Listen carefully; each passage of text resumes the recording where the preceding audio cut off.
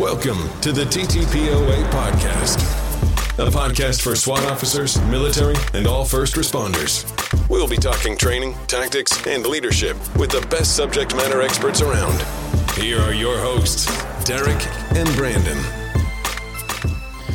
Well, hey guys, welcome back to episode 16 of our podcast with my sexy friend over here, Derek. How you doing, man? Good. How about you, bud?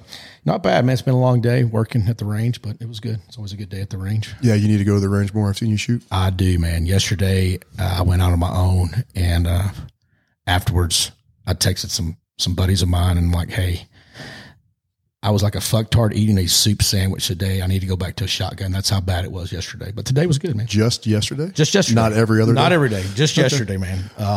But today was good. So, well, speaking of soup sandwich, I want to see you introduce our next guest and not screw up their last name. Well, okay.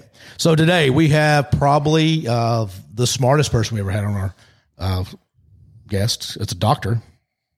We've never had. No, don't even look at you like you're the smartest one. Okay. I'm cool with that. Don't even. I'll take that. Don't even. So we have a lot of educated people here today, unlike us.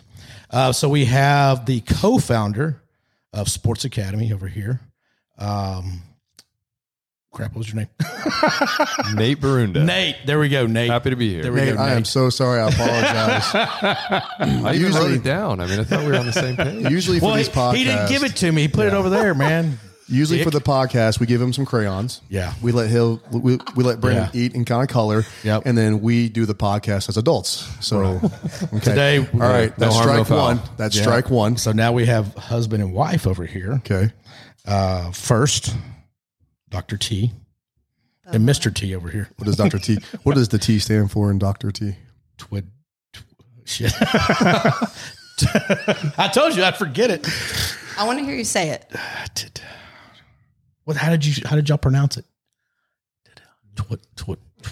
Okay, Twiddle. Yeah, there it was. Twiddle. There it is. He's over here laughing because that motherfucker doesn't even know himself. Twiddle. This is why I go. Because you just heard it. Dr. T. No, I'm good, bro. I'm good. I just want to watch you do that. So we have Dr. T and then Mr. T over here. That's awesome. A little different haircut than Mr. T.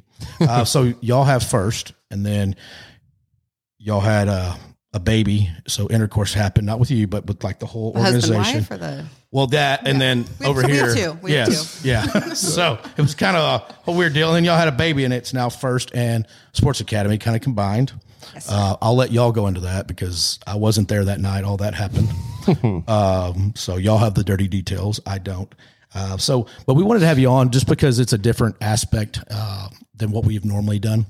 We've hit a lot of us as far as just the mental wellness side and the physical side of stuff by just having guests on and their stories and just kind of things that they've overcome and stuff that has happened to them, and just naturally progressed into that. But now we're actually kind of focusing this podcast on it.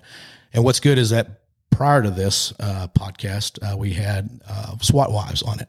So there were some things that came up that that y'all deal with as far as couples counseling and things like that. So hopefully this will just segue in to the last episode that we had, if anybody listened to that, but hopefully they did. So let's get started. We'll go with ladies first. Okay.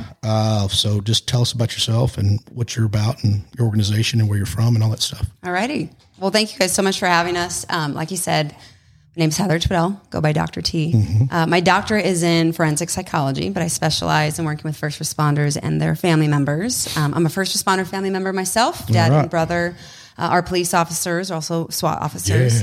Yeah. Let's see, I just moved to Texas probably 2.5 years ago. Yes, I'm from California. But you didn't California or Texas, though. That's right. I came for all the right reasons, I promise. But yeah, originally from Southern California. When I lived in California, I was a law enforcement psychologist for the Los Angeles Sheriff's Department. Okay. So really day one of the academy, not there to scare them, but to let them know that trauma exposure and the things that you're going to be exposed to in this type of career does change the way that your brain functions, the way that the lens of how you see the world, how you see other people, and also how you see yourself too. Man, I would have never known that. Like, just Right. I think I found out the hard way. It did. Well, most do, because it's not always talked about, and they don't get the training. I can't tell you how many, chiefs I see, and they're like, this would have been helpful 20 years ago. Yeah, no, for right? sure. So I don't want to interrupt your introduction, but how often did you guys do that in the academy? Was it like the first day of the academy?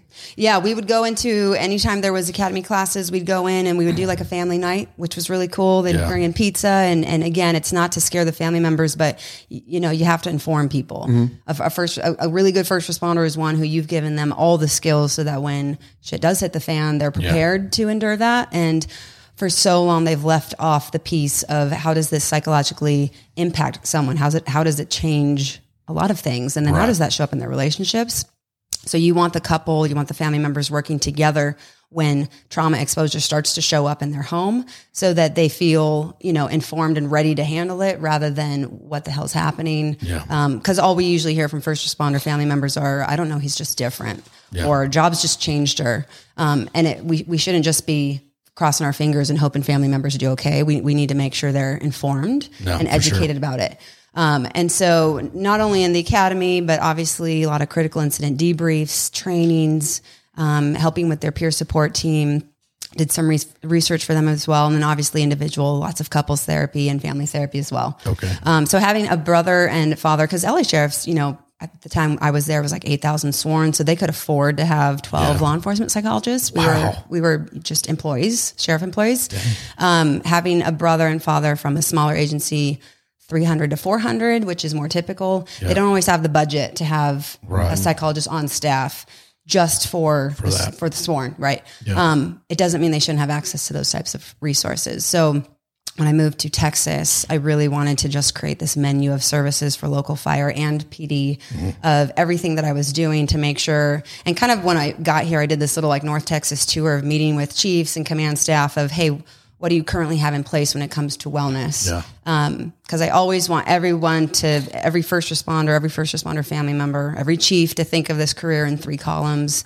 You've got your pre-escalation, then you've got your escalation, and then you've got your de-escalation. And what I've noticed moving to Texas, departments have gotten better at the de-escalation where maybe they have EAP in place or they throw someone like myself at them or there's like a debrief, which is good. However, anxiety, depression, suicide rates, they're devastating for our first responders. So that tells me we're not doing enough on the pre-escalation side of things. Right. So yes, First does do the trauma processing and the therapy, but I really pride First in doing more of that pre-escalation column. Okay. Training, making sure individuals are informed, couples workshops, being in the academy, and then, providing that information so that they can be ready for that middle column when it does hit the fan and things do get bad. Now you have a more tactful approach to that because you have to be strategic with recovery or else it'll come back and bite you in the ass. It doesn't feel good to have adrenaline being released in your system when there's actually not a threat around. That feels very uncomfortable for a first responder. And if they don't understand what's happening, that can get displaced onto their family members. It can look quite confusing to their family members. And it can feel quite confusing for them because nobody told them. Yeah. So that's where First really just started to grow. I started it in August of 2020, and it's done remarkably well as far as on the therapy side. I think around 25 to 3,000 therapy sessions up to this point. Again, individual, couples, family. And then I've just built a lot of relationships with North Texas departments just to make sure they have that in place. Well, that's kind of how we met. Just you came to our department and that's right. A lunch and learn and all that kind of stuff. And I think I actually reached out to you on Instagram and stuff and said we had some mutual friends and then you came to our department and stuff. When you came to Texas, sorry not introduce y'all first, but my mind can only go one way sometimes. So California had more of the preventative side of it, like you were talking about. Was that pretty common out there or? I can't speak to the other departments. I know it wasn't fantastic for where my brother and father were from the same department. But I do think that for LA Sheriffs, they did having a bureau that was just dedicated to that wellness piece. And then obviously the therapy piece as well. I thought that they did do a fantastic job of making sure that it was just a part of the culture. It wasn't something that we were like waiting until someone was barely hanging on. It was more of like, this is just, they're also employees. We were out doing ride-alongs, going on SWAT call outs. Like we were just there. informal, conversational. So then it could kind of be like, you know, hey, You're part of the team, part of the family. It's not this unknown of like, what shrink am I going to end up in and what office and what's this going to be like? You take some of the unknowns out. And that's where I have found when I do trainings, that's one of my biggest ways of how I end up having clients call afterwards is because you take the unknown out and then they're like, oh, talking to a shrink isn't maybe all that bad because it's more skills training. Like call it skills training. You don't have to call it therapy. It's just more training. We just might focus on more what happens after the call, where you guys tend to get a lot of training on what happens during the call or in preparation for it. So it's been really nice to build those relationships. When I learned about Sports Academy at the Star and walked into that facility, I was just blown away by the state-of-the-art facility and everything that they do and cover as far as this comprehensive approach to human performance. And yes, they work with a lot of elite athletes, but also the day-to-day human beings as well. Yeah. I basically looked around and I was like, this is what first responders deserve. And I always joke, I'm like, until I can figure out how to get first responders paid like elite athletes, I will just do my best to make sure they have access to the same type of resources. That includes the preparation and the conditioning, but also the recovery. Again, we have to be tactful with recovery. So, well, if you do get us paid like way, I hope I don't retire by then. So do it before I retire. No joke. Chase, so what do you do in all this? Yes, sir. Sorry, we got to share microphones. Oh, that's all right. We got too many guests and not enough mics. Yeah. Okay, that's fine. I am the Mr. T. Oh, yeah. My haircut's cooler. Yeah. Beautiful. I wish I had that hair. I'm going to do it while I still have it. Yeah, man. Rock it. My name's Chase Twiddle. I am Heather's husband. I got involved in this. Actually, my background's in physical therapy. So I do have a doctorate in physical therapy, and I'm board certified in orthopedic management. Okay. So I've been dealing with orthopedic and sports injuries for the past 10 years. In and out of different locations. And then obviously with Heather and our move here to Texas over the last almost 3 years now. Okay. Ranging from professional athletes as clients all the way down to general population, pediatric cases. And what really got me interested in transitioning to this phase is recognizing the brain-body connection. I mean, clearly what Dr. T does is so vital in terms of the brain aspect. But then how do you incorporate the body component? How do they interconnect? How do mental components impact the physical performance and vice versa? And so we've done so much research in terms of diving deep into that topic and recognizing that there's a lot of factors that we can almost implement and educate on to how to help the first responder instead of turning to medication, instead of turning to the bottle. Let's use our bodies. And a lot of them, they want something different than just that quick fix. Yeah. And so kind of, again, the educational piece of how to move your body, why you would move your body, and how to dose it properly, and how to mitigate injury. And that's, of course, my background is trying to educate them on terms of what's predisposed for injury, how do you prevent that in the first place, and how do you not let that go forward? Yeah. Especially for the older SWAT dudes. I mean, 100%. we're getting hurt left and right. And, Not looking over you. And I'm there. I'm getting hurt. So, Nate, Present. dude, you're a big dude. How tall are you?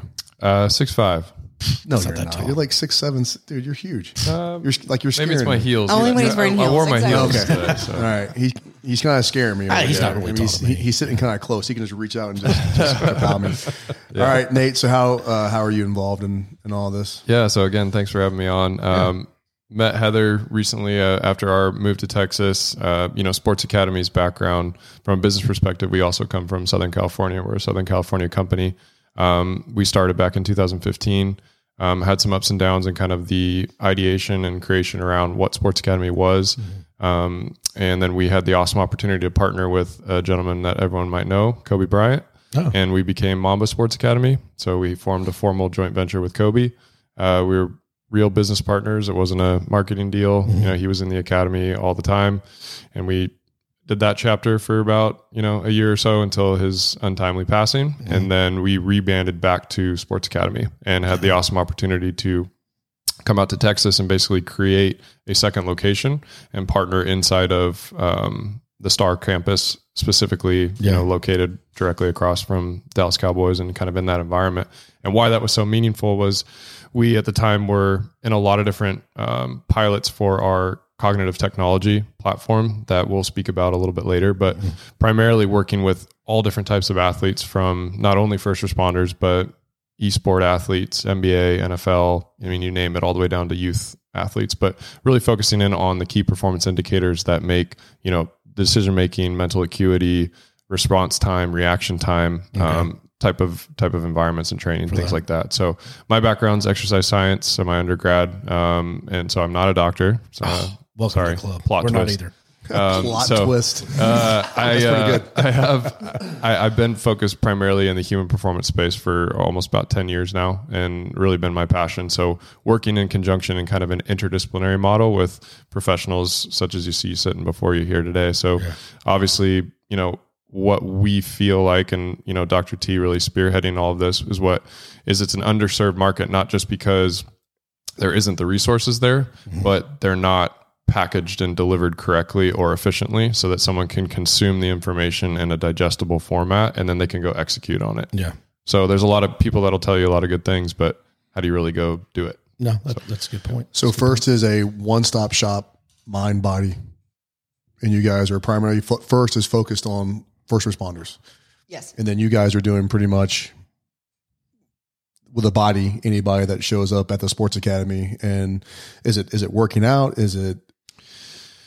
Yeah. So it's, as far as what we do on the academy side, we do everything underneath the sun when it comes to athlete development, and then general population. We work with general population across the board, but inside of this paradigm, which is the First SA partnership, we're highly focused in the space of the tactical athlete, as you'll hear us kind of refer to. So everything from police, fire, SWAT, things like that, but taking it down to, and Chase will speak to this a little bit, but taking it down to the actual structural biomechanical level of movement, and then understanding from a analysis standpoint how the first responder moves in a given day.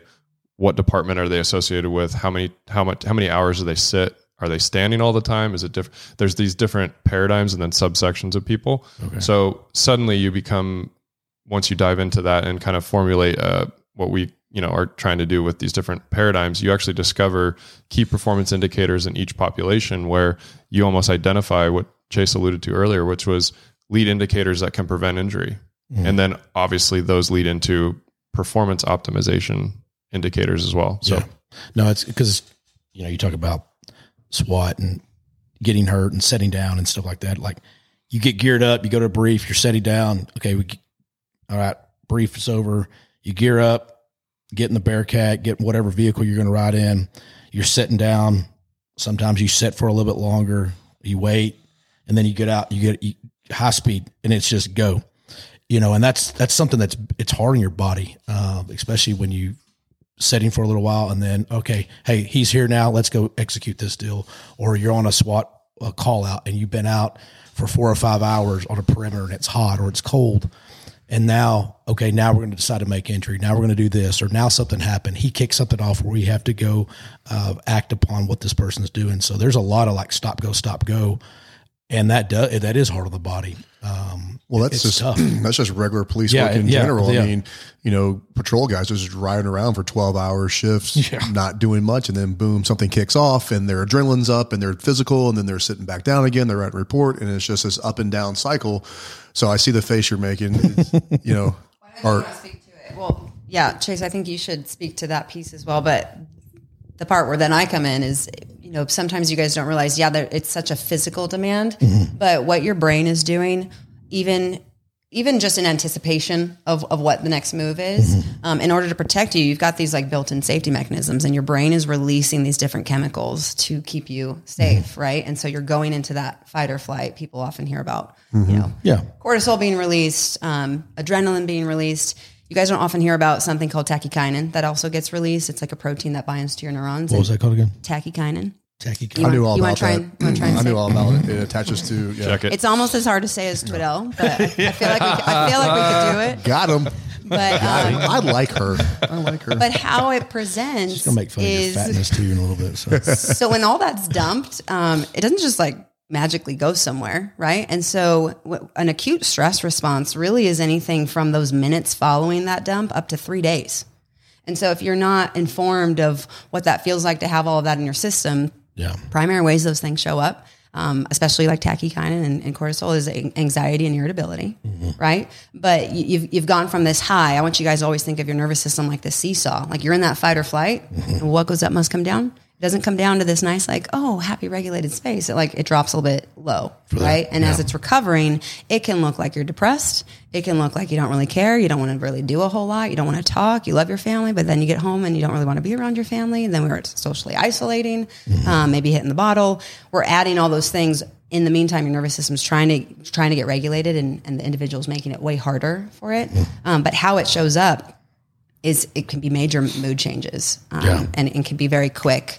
And the nervous system, your limbic system, how those structures that respond, it's a very quick response, and it's about 500 milliseconds. And so if the brain gets it wrong off duty, we're going to see the quick snap. Wow. And the quick snap, what that looks like to family members is like, what the hell was that response? Right. Really that for this situation? Yeah. And then now it doesn't make sense. Big question mark around your guys' behaviors. And then what do we do with question marks? We fill them with assumptions. And then the assumptions is, oh, he's just an asshole, or he just, he's unhappy, or he just doesn't care anymore, or he's just miserable. Yeah. It's not the answer. It's a huge physiological component. But I just want to make sure that part's highlighted, because if you don't understand, those 3 days can feel quite miserable, and they can be quite miserable for the people around you. Yeah. And that's why you have to be very strategic with how you help it. But if you're doing this every day, your 3 days is stacked. Right. So here's the thing. If you think of an acute stress response taking about potentially up to 3 days, so you're going from being on duty in that high, and then your seesaw drops, and now you're in this low, where are most of you up to 3 days later? You're going back up to this high. Your nervous system, your body wants to be right there in that like window of tolerance that we talk about. But you guys end up going from these highs to lows. So basically you're functioning from either being like high alert, ready, excited, or that could also look like anxiety, panicky, kind of ready, to then kind of depressed and withdrawn and irritable. And so there's really no baseline. It's just like these, dysregulations of these highs and lows. And again, that's quite uncomfortable. There's things you can do to get you into the window of tolerance. And then there's things you can do that keep you high and keep you low. And we can talk about those things too. But yeah, I think it would be good for you to talk about when you're going from just sitting to then going quickly. Yeah. Again, all those chemicals get released, psychological side of it, but then there's a physical consequence to that as well. The window of tolerance. The window of tolerance. It sounds like a level that needs to be conquered. Like Lord of the Rings movie or something. I think I'm no, but I think you hit it right on the head in terms of the sustained activity and having to go full bore. I would say, the research is pretty clear, but clinically we see this pretty significantly as the number one precursor for injury amongst all populations really is sustained activity. And that goes from sustained sitting, sustained standing to if you just did a bicep curl for 3 hours. Yeah. The tissue will break down eventually. For that. And again, I think a lot of individuals think if I just sitting, it's not really stressful, but it's actually quite demanding, especially in the lower back region. And I think when you talked about, when you're in a squad car for 12 hours, 10 hours, 8 hours, just driving around, you got utility belts, you've got gear on, it's not comfortable. No. And you add that other variable in. One of the research studies shows that anything over 4 hours of driving in a car, specifically in first responders, there's a 200% increase in low back prevalence. Oh, wow. Those, clearly not small numbers, but I think, again, you're just sitting, right? And so just the act of sitting, and then you add in the demand of having to go immediate into high bore action activity, which is pretty unpredictable. You don't know what's going to really be happening. And the added weight of your gear is just crazy. Yeah. And in terms of studies also that show every pound that you add to your system is 6 pounds of force to the hip joints and 4 pounds of stress to the knee joints. Damn. So on top of what you're already carrying. How many fucking pounds do you have, dude? So, bro. Right? So natural weight, right? You already weigh 300 pounds. So, whatever, it's solid. So, you think about those that aren't conditioned to carry that. Yeah. Obviously those that kind of take it on themselves to condition themselves to really take care of their bodies. To be quite honest, most of us don't. And we don't really think about those kind of things until it's a little bit too late. And so those are the kind of factors we're looking at to stay ahead of, to say, look, you have to prepare your body for these type of demands, because just sitting, it is something stressful, especially when you're doing it continuously day in, day out. Yeah. So before you take it back, is there anything, sorry, don't give me that look. Yeah. Is there anything that the normal patrol guy that's sitting in that car for 8, 10, 12-hour shifts? You stole my question. Sorry.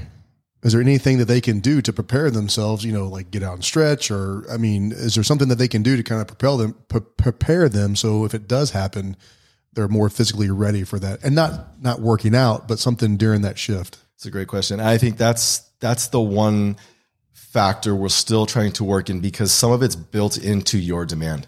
We can't ask you to get out every 15 minutes and, do a quick stretch routine. That's just not viable.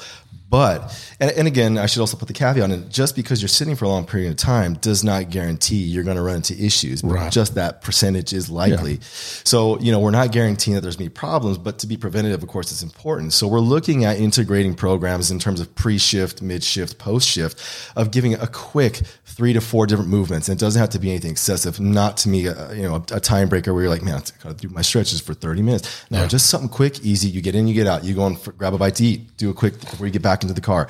You guys are sitting around. If there's a small break that hey, I'm low activity, kind of quiet, let me just do a lap around my car. The number one thing we see in the rehab setting in terms of prevention and improvement for these type of issues is changing what you're doing. So if you're noticing that I'm just sitting for a long period of time, just a quick get up and move, and just a subtle change of position is actually quite enough. If you're sitting for a long period of time, and unfortunately, if you can't see me, but if you're sitting for a long time, the first thing you do is what you're doing. Yeah. You just a quick weight shift, and all of a sudden, whatever you were feeling kind of goes away. Yeah. And all you did was just change where the pressure in your lower back is now centered. And it's enough to cause a little pressure valve release just for that shit. Yeah, right. No, as you're talking, I'm like, damn, I'm getting stiff.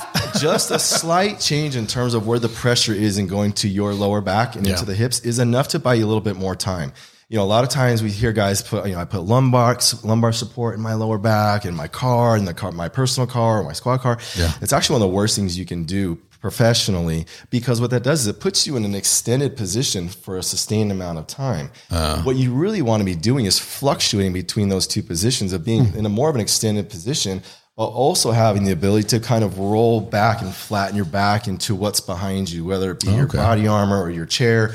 But being able to produce that maneuver is really going to be the number one thing that just in your car driving, if you're in traffic or you're on the job, that's a quick, subtle way to make sure you just do that little bit of pressure valve release to buy you some more time. And then you can really hit the hammer home when you get off, or in the middle, if you take about 15 minutes, if you're dealing with something or you think you might be dealing with something, that we can put something together for that. I'm telling you right now, every patrol officer has 15 minutes in their shift to where they could do exactly what you're talking about. So for the guys that are saying, I don't have time, that's bullshit. I've been there. I know you have time to do 15 minutes of stretching or walking around your car or do whatever it is that you guys are going to talk about.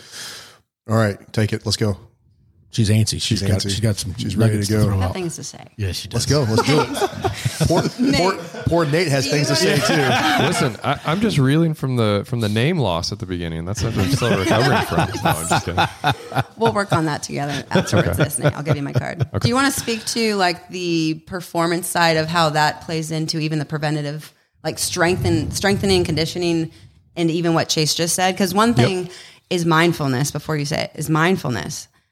Just being more aware, right? I call it the bulldozing effect, whereas first responders, you're going from one thing to the next, to the next, to the next. So you're teaching your system to always kind of be ready and to crave that. And so all of a sudden you're bulldozing. You have to slow down and even just being mindful. So people who are listening, who just heard Chase talk about subtle movements, if now your brain just heard that, there's more of a chance that the next time you're sitting for a long period of time, you might think oh yeah, I need to shift. Or I need to, that'll help. Just mindfulness, just be aware of yourself. So many first responders, they are constantly bulldozing. They lose this connection to their body, and your body is your tool, right? And if your body is acting up on you, like having panic attacks, or you're feeling anxious, or you're feeling sluggish when you're at home, first responders can start to lose faith in their body, and then it's just they're just bulldozing to now distract from it.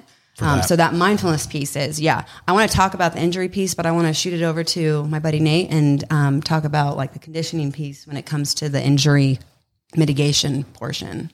Before she takes all y'all's thunder after that. Takes the whole show over. I have one question. Yes, sir. Do you know the percentages or can you even guess of how many first responders, let's talk police side. I don't care about fire side probably works out. Yeah. It's like a workout question. How many first police guys do you know that actually work out on a regular basis, follow a routine? Because I'm seeing it's some of the older guys don't, because it wasn't part of their culture growing up. Some of the younger guys do, right? But the longer they stay into law enforcement, they kind of let it go. Yeah. They don't follow the same way they did when they were in the academy or they were in college or whatever.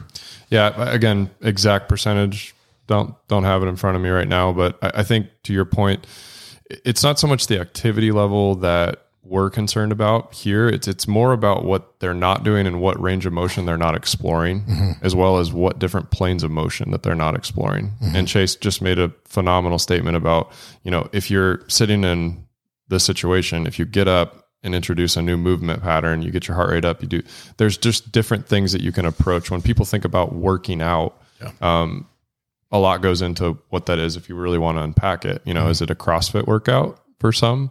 Is it jogging? Is it doing crunches, push-ups, sit-ups, pull-ups, weight with a weight vest? Okay, great. All those things benefit you to a certain extent, but you're leaving a lot on the table when you don't understand that the human body is an athlete. We're athletes at the end of the day. And when you think about all the different ranges of motion that you leave out, the different planes of motion that your body moves in, and again, maybe relating this back to the car example, but maybe even heading home and squatting up a step and then reaching behind you. So now you have a frontal plane range of motion mixed in with a rotational movement to a deep hip flexion movement where you're driving low, and then you have to produce force out of that to pick up some, whatever that might be.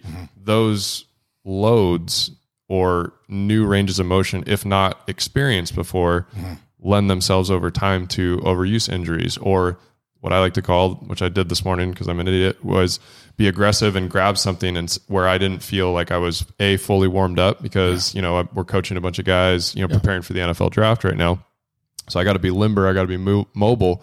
But I walk into the weight room cold and I go over to demonstrate something, all of a sudden just, you get that little response. Yeah. It's not that I haven't done the right things to train for that, but if you don't continually expose your body to those type of different stimuluses, that's where you really kind of lose out on. So. Yeah. And I think too, like going back to what you said, working out, there's, especially like Derek and I were around the same age, it was like bench press. Let's do, how much can you bench and all that.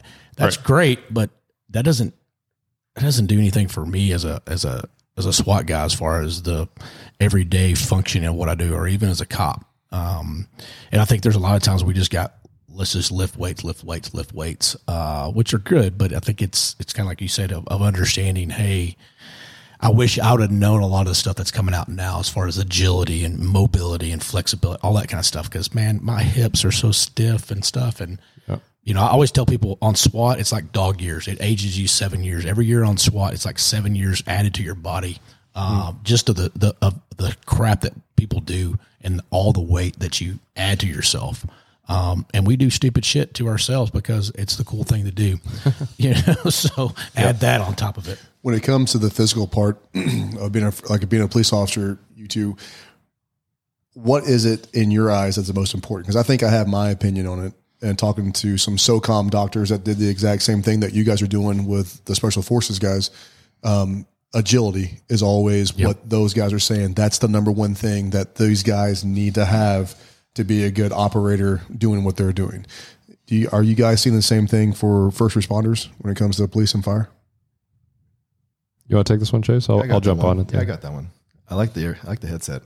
I don't have my headset. I feel pretty good. I feel left out. I know, kind of a little bit. I think physical fitness and training and the performance world goes in trends, like everything. It goes from powerlifting to free weights to machine weights to different focuses and emphasis. I think it's coming back around to mobility is king. Power is important, but if you can't move through your power, then what's the point of it? And I think you leave a lot unaddressed if you can't move through what your joints are really capable of doing. Like Nate was mentioning, when you don't explore what your body is really capable of, you're limiting everything that you've trained yourself really for in terms of force production. So we're talking mobility. Are we talking like Olympic style lifting or explosive, like weightlifting? Like what are we trying to get into? I guess how we look at it is the evaluation is key. So when we talk about what you recognize inside of a first responder, or specifically if we're talking police or special forces, each person goes through their own rendition of whatever movement. Like you might climb a wall differently than he might climb a wall, but it's because he can't climb a wall. Look at him. but honestly, if you go break down at the very root level, there's anthropometric differences between both of your guys' bodies. There's different lever lengths. You guys, again, he may produce force at a different rate than you do. So he may need more ballistic work. You may need more absolute strength work. Mm-hmm. So you're creating categories of your own unique genetic potential as well as your athletic ability. Mm-hmm. And then that's what ultimately should drive your training. Okay. So that's what we're trying to preach, is that there's a scientific way to prescribe training, and there's things that you should do and don't. But if you don't have a plan, and we should just go into do 5x5 at 275, I mean, that should be great. Right. I might wake up feeling great. You may be sore for 13 days afterwards, which is no good, right? So understanding, and that goes back to Dr. T's stuff about managing stress. And in the performance world, kind of where our background and where my background specifically is how do I mitigate and manage stress and load on an athlete and volume so that they're able to perform at the right time and not be at risk of injury, right?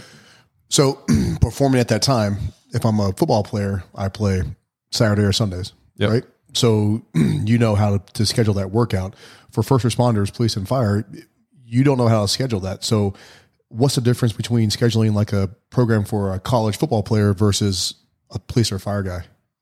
I would say, and Chase and Heather jump in here too, the one thing that we find is consistency. Consistency is key in doing it the right way. So when you look at all the different breaks that you might have in your schedules or shifts or whatnot, identifying the time that you would use to perform physical activity, whether that be circuit training, weight training, whatever you have access to, it's understanding the key variables that support your body as far as it performs when it comes to kinematics and kinetics. So how do you move? And then how do you produce force? If we understand that about you as an individual, prescription becomes easy. And then the implementation is implementation, but we preach just consistency over time. You might...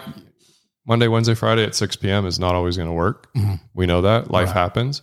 But the consistent improvement towards a strategic outcome with your objective data set just for you, because you got guys that are listening to this that work out at 3 a.m. Yeah, that's when they work out because of working night shift or whatever time they get off and things like that. So that is hard to schedule.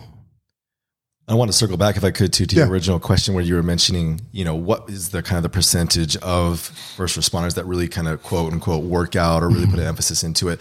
And it is difficult to put a true percentage to it, but I would say one of the biggest roadblocks to developing maybe a higher percentage that actually do is time.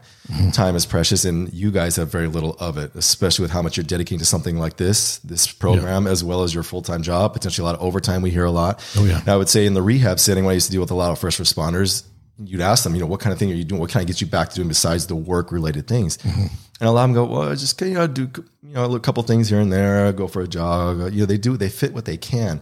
But the problem with that approach, and it kind of leads back into a lot of what we see in the sports world with injuries, is a lot of athletes, whether they're weekend warriors or even a first responder, we're considering in that athletic group, they use their activity to train themselves. So if you're a runner, you go out and run and you use running to get yourself in shape. Very rarely do you think about getting in shape to run. And a lot of running injuries are predicated on having the strength and the mobility and the proper mechanics to actually do that on a consistent basis. Great point. So I think what we're looking at as a first responder is you really need to almost emphasize training for your job and not letting your job, unfortunately, train you and deplete you because there's nothing left. So it's a difficult thing to manage, no doubt, because time is precious and it's hard to find. But I think if we get the idea of you have to really make sure your body is in tune and ready to rock before you head out on your shift or that overtime, and get adequate rest and all the recovery components that Nate's kind of mentioning as well. That's kind of that's the buffer right now. And so I think we're still trying to kind of problem solve that. But again, the awareness piece that Dr. T was mentioning of just letting these guys know this is something you really have to prep for. It's not just something you just do. Yeah. I think it's because you got a guy who has a construction company or owns a business or whatever he does.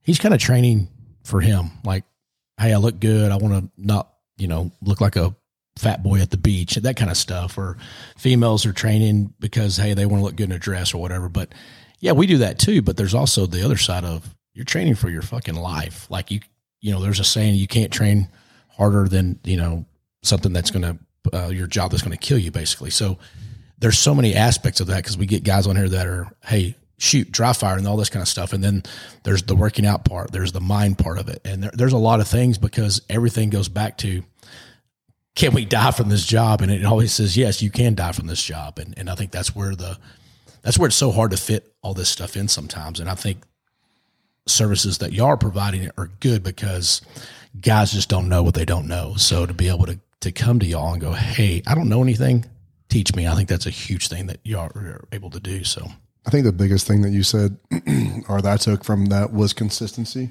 staying consistent with just a program or doing something. Is that something that you guys do? Do you guys write programs that, you can give me or whatever it is, and I can go to my gym or my station or wherever it is and kind of do this, and then we check back in like a month later and we do numbers and see where I'm at? I mean, is that something that you guys offer?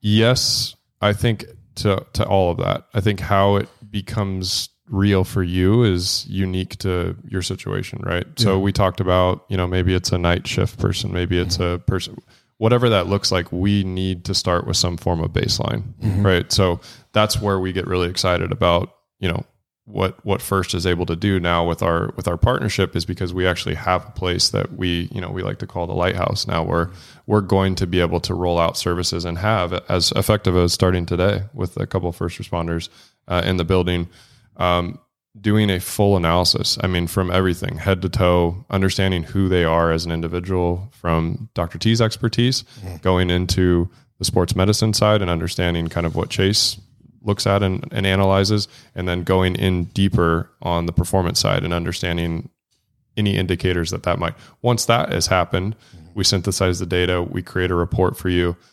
Then yes, 100%. We would love to have a tether, probably going to be digital, but we'd love for it to be encouraged so that it is, it's a monthly check-in, it's a quarterly check-in, whatever it looks like, but so that you're, again, shooting for something that's objective. Not just like, biceps, triceps. Individually based. Correct. Yeah. Individually based. Correct. So if him and, don't call me sir. Do you want to talk about some of the ways that we gather data and how, like, the diagnostics piece? Yeah. So I have one more question. Yeah. So could Brandon and I, could we work out together? 100%. Work out together at the same time with two uniquely different programs, because I can already tell both of you guys are two uniquely different athletes. Yeah. I'm awesome and he's not. I'm more fit. The beauty about, I think, what the First and SA joint venture brings is the best expertise from all different paradigms inside of health, wellness, human performance, psychology, so that you just have to show up and be ready to go, and let us take care of the rest. And so, yes, we want to provide those type of actionable results, on campus live now. I mean, this could be after this. We're going, right? But you're not doing what he's doing because you have unique things. You could have had a shoulder surgery on your right. He could have had a labral repair on his left hip. And then once Chase analyzes that and understands what that is, and then we actually put objective data behind it, well, he might need to spend 30% more effort on single leg days, really focusing on that left leg to bring it back to neutral, where you have zero asymmetries, but your biggest thing is you can't produce force quickly. And that's leading to XYZ. So we're going to work on this. So it becomes hyper focused and hyper individualized. Wow, that's interesting. Yeah. So there's a lot of questions here. I'm sure so if someone wanted to do that, how do they do that? Like, who do they go to? Where do they go? What does it cost? All that kind of stuff. Well, you call First, right? Call First. Okay. Telephone. Step one. Oh, shit. I'm supposed to know the phone number? No. Okay, phone number. We got phone numbers. Right here. Oh, my Lord. You can call me. I am waiting for your phone call. It's not on this thing. Well, shit, I didn't make that one up. Okay. Well, first of all, our website is currently under review. We'll attach y'all's website to this. But if you go to www.first, and that's spelled F, the number 1, RST-TX.org, you can find a whole lot of phone numbers on that website. My cell phone is dead. This is so embarrassing. I wouldn't give your cell phone out. I was going to say, I'm like almost about to give my cell phone. No, don't do that. Don't do that. No. But yeah, you call first. And the other piece of it is we're very much about building relationships with departments. And so us going to the departments is also a big key for the individuals within that department to understand what's accessible to them. Yeah. One of the cool things that we have put together, because we're still kind of perfecting our menu of services. Okay. One of the things that we're doing is our mobile wellness training, which we've already done for Garland Fire and Garland PD. And that's basically where we take the expertise and the technology and some of the equipment from the facility. We pick it up and we take it to the department, because like we were just talking about, you guys don't have a ton of time. This has to be about what's convenient. Right. So we come to you with a mobile wellness training. And there's different, programs within that, but ideally, let's say you pick 50 people and maybe you pick them from different units, someone who's maybe 2 years on, someone who's like 24 years on. Yeah. You give us your 50 and then you let us gather data from those 50 individuals. So not only is the mobile wellness training giving them experience, they will have an experience with the training, giving them education, some of the pieces that I do. But then we actually put them through this circuit where they're doing the cognition lab, which Nate can speak to. They're doing range of motion with the manual therapy side of it, like with Chase. We're gathering all that information so then we can come back with trends.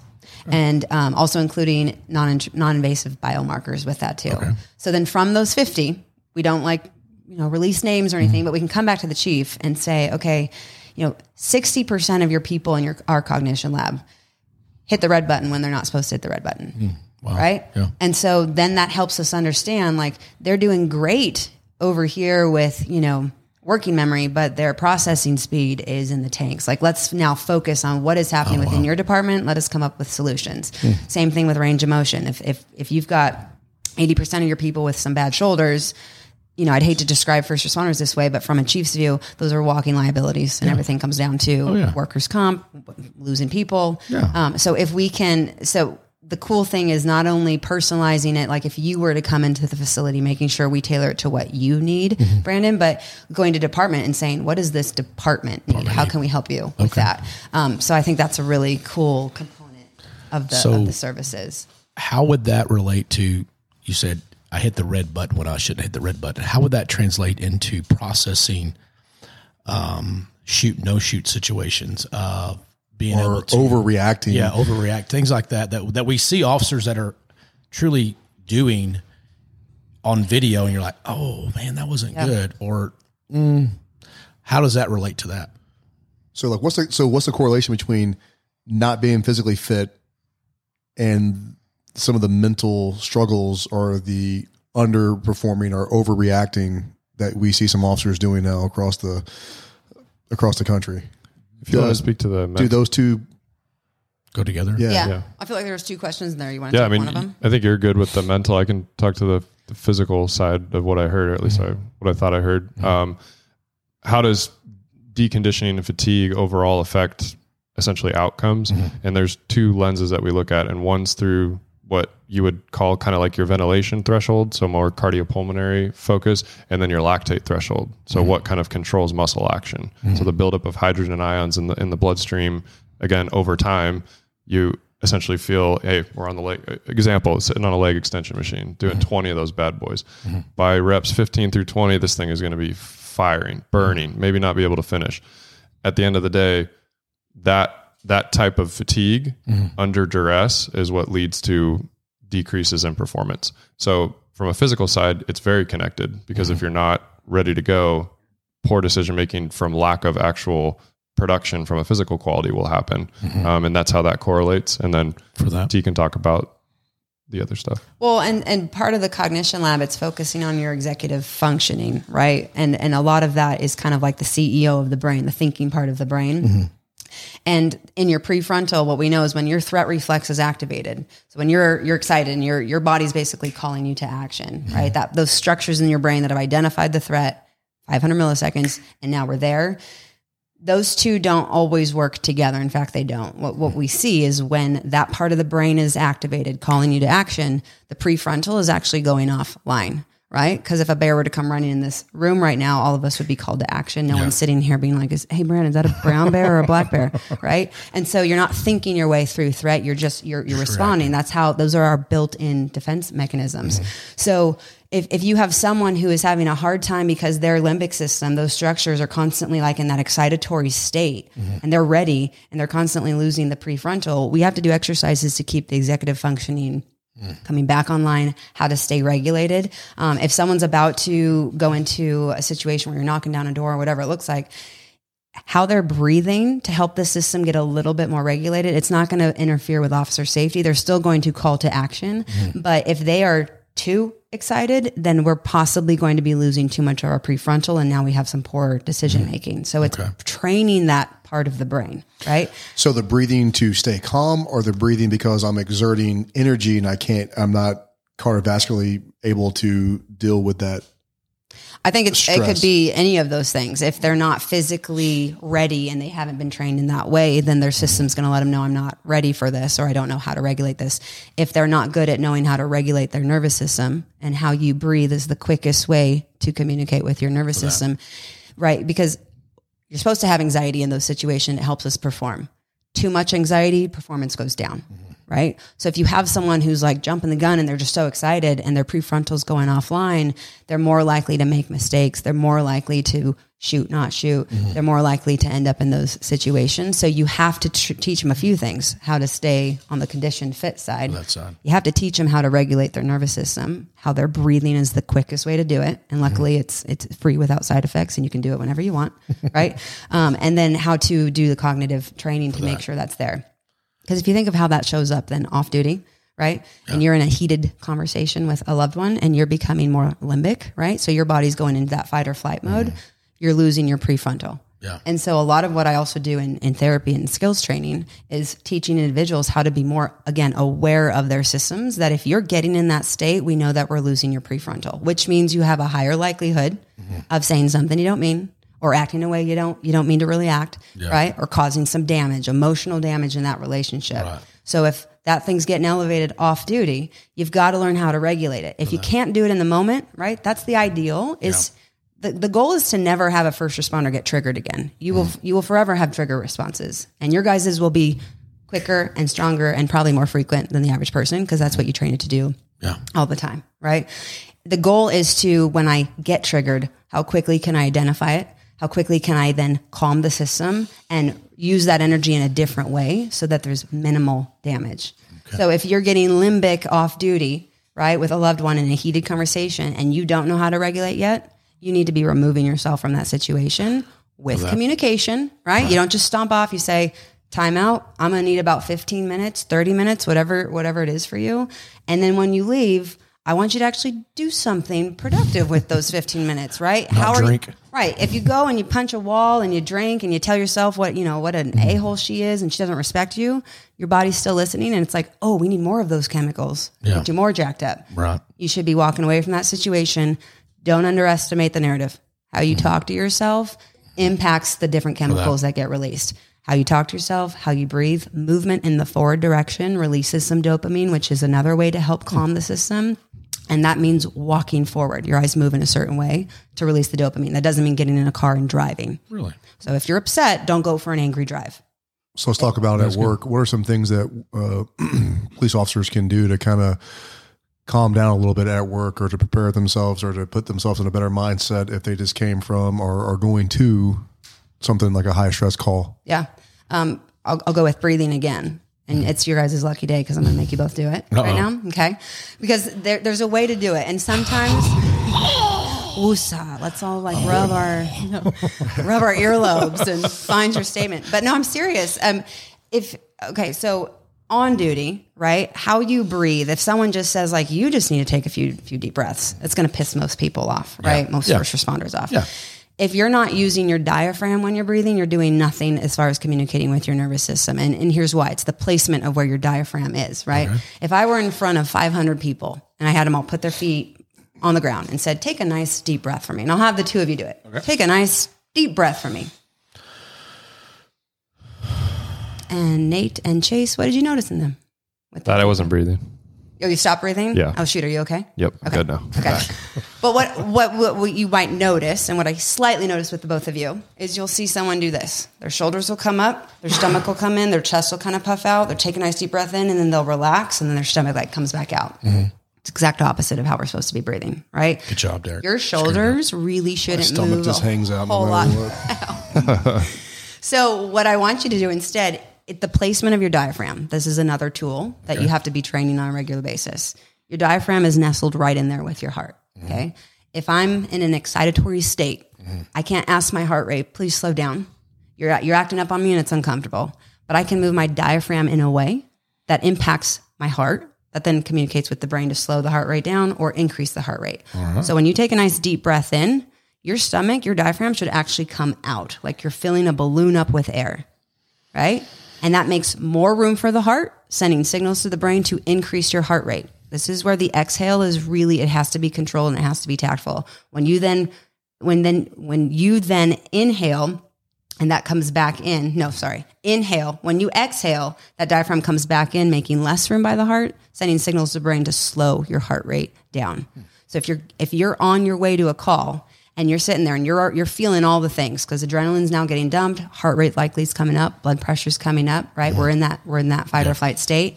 Even taking one, we call it a physiological sigh. Right? I strongly recommend you guys follow Andrew Huberman on Instagram. He's I think a neuroscientist with Stanford.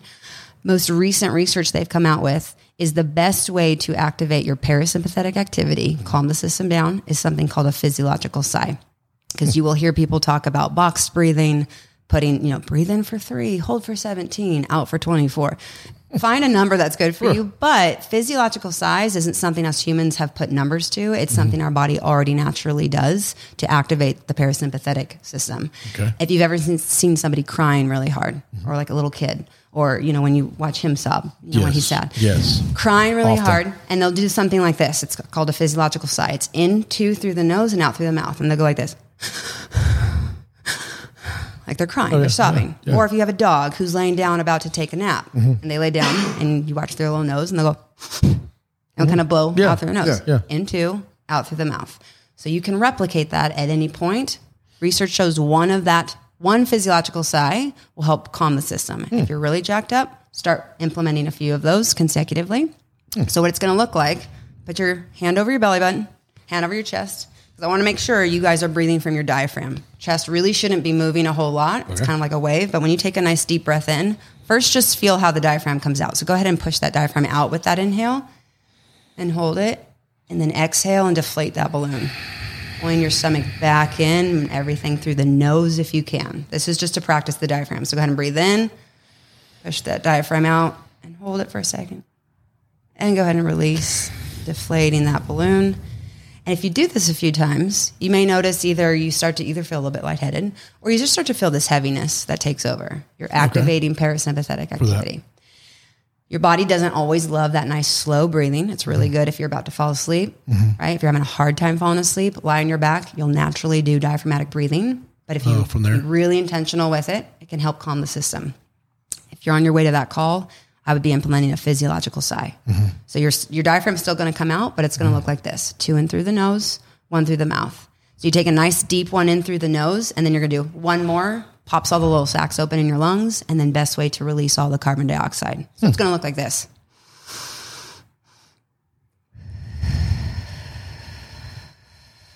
And then you release it all out. So what that looks like is you see, take that nice deep breath in, and then your nose does one more pop, and you may not be able to grab a ton of oxygen at that top. Doesn't matter. It's okay. Go ahead and release through your mouth.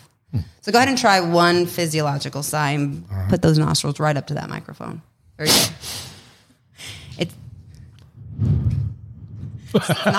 not a line, Brandon. There's some Coke in here. Well, we do have this sweet crystal. But you take a nice deep breath in, so it's not like it's still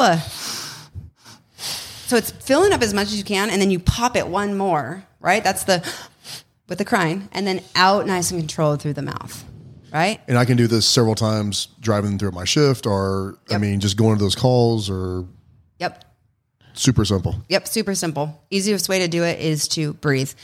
Another great way to help release the body. It wants to metabolize everything that gets dumped. Move your body in some way. right? I mean, just move your body. Move your body in any way. So whether it's, when you get back, if it's walking in the forward direction is what I really mean with that. So whether it's like actually walking in the forward direction, walking in the forward direction. Forward. That's why people pace when they're nervous. Body wants to naturally move, especially away from things that it identifies as a danger. And first responders, you guys don't walk away from danger, you run into it. Yeah. So after that, your body kind of wants to naturally move and release. That's how it also metabolized some of the things that just got dumped. So the breathing really helps regulate the nervous system. And then that movement is what the body already naturally wants to do. And that's where we can bring in their expertise of, okay, what type of movement? But taking a walk in the forward direction is going to be a major help. That's good. Yeah. So one question, and we've talked about this before at a training seminar. And I asked you, like, there's just things like tomorrow we're going to help Derek's team out and do a warrant and stuff. It's cool. It's exciting, but more than likely we're going to brief it and go and help them out. And I'm not going to get too excited about it as far as me feeling like I'm rising to a level of like anxiousness or anything like that. It's going to be like, okay, hey, we've done this before. It's fun, but that's kind of it.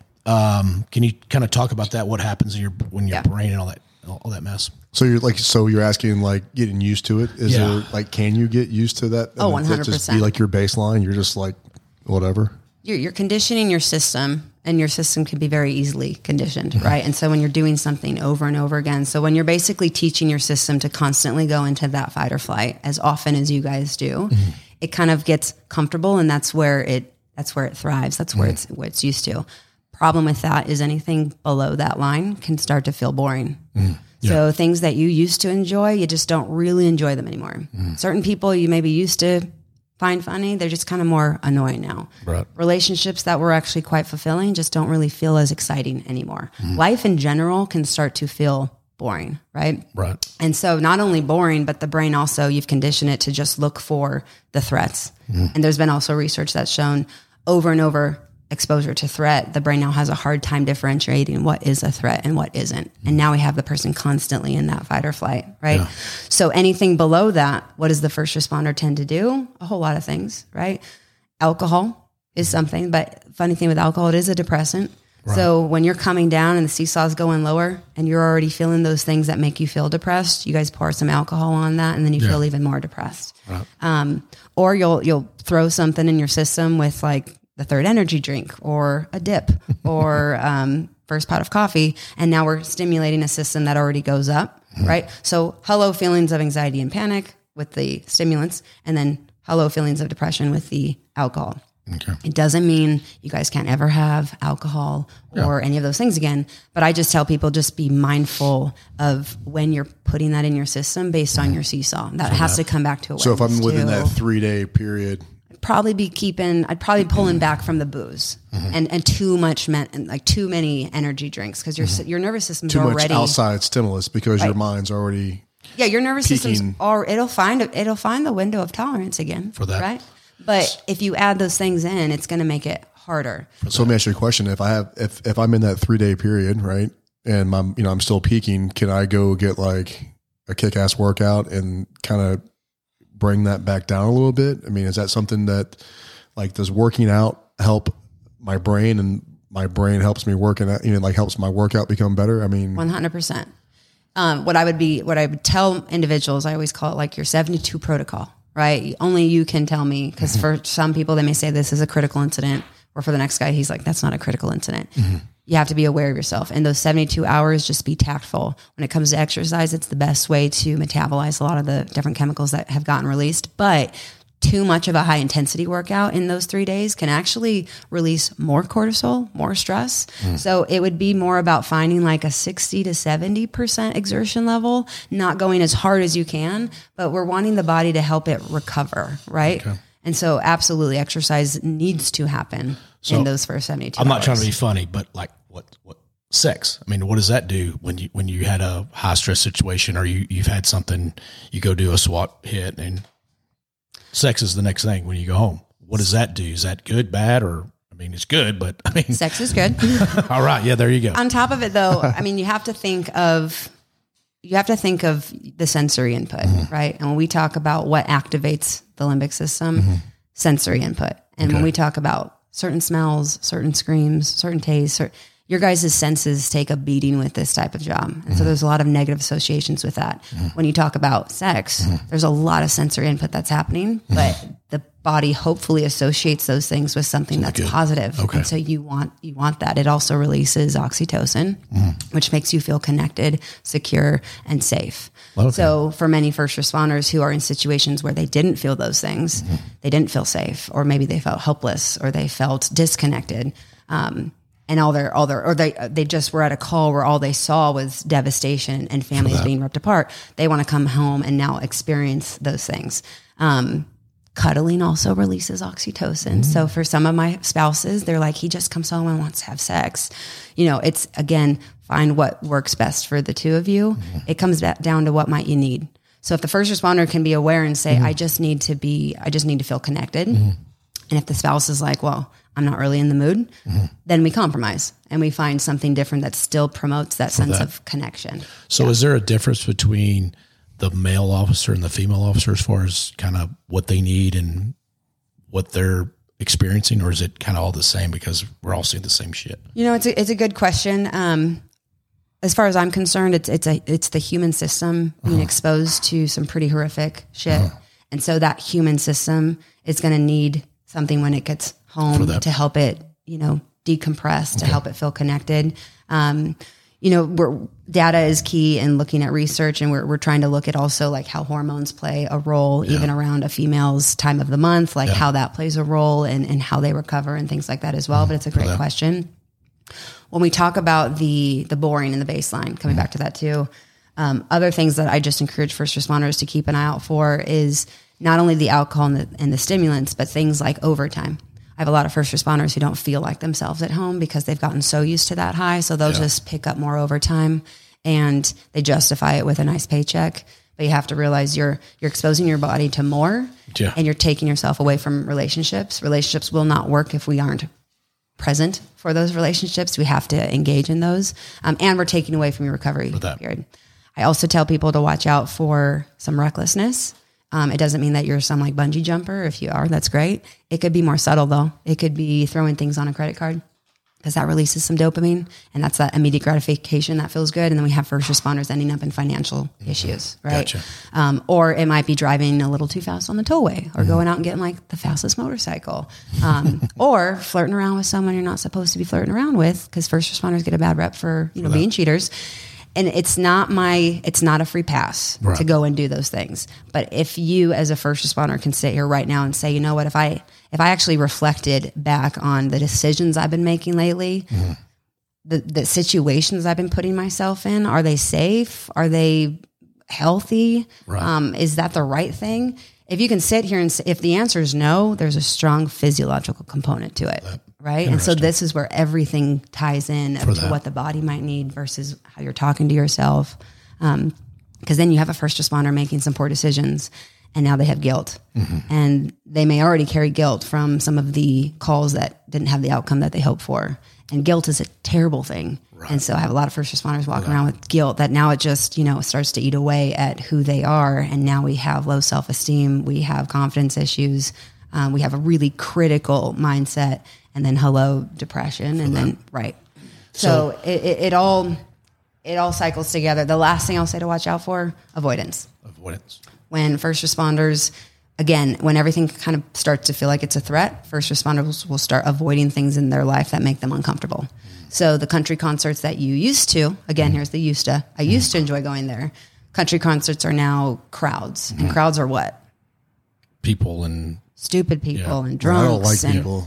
Yeah, and we don't like people, and it's a lot of unknowns and snipers, and it's a threat. And so rather than going and still exposing the system, right, but then modifying the hell out of that thing, like sit on the aisle, take your weapon with you if you need to, right? Yeah. Have a plan with your spouse where I'm going to get up when I'm uncomfortable. I'm going to go stand, and I'm going to move in that forward direction. I'm going to do a physiological sigh or two, throw some water on my face, and I'm going to come back down and sit with you. And when I sit with you, I don't want you to make a comment like, I knew you wouldn't have fun. Yeah. Or I knew you didn't want to be here.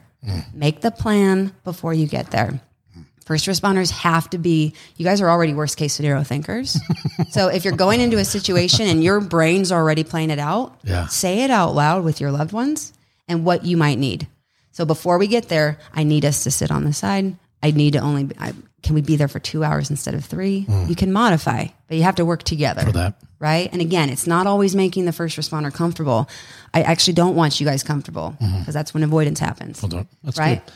So going back to just kind of, because here's my dilemma. And I think that's one of the things where makes a good SWAT guy is that he can be calm under pressure. He's had enough experience where, okay, hey, my team just shot this guy. I have to step up and go, hey, let's do an all stop. Hey, what do you got? Are you okay? You okay? Okay. We got to do this, this, and this. And it just be very regimental. Cause I've seen it and I'm like, yeah, we shot that guy. Okay, cool. Now, I mean, not cool in that way, but okay, here's what we got to do. We got to do this, this, and this.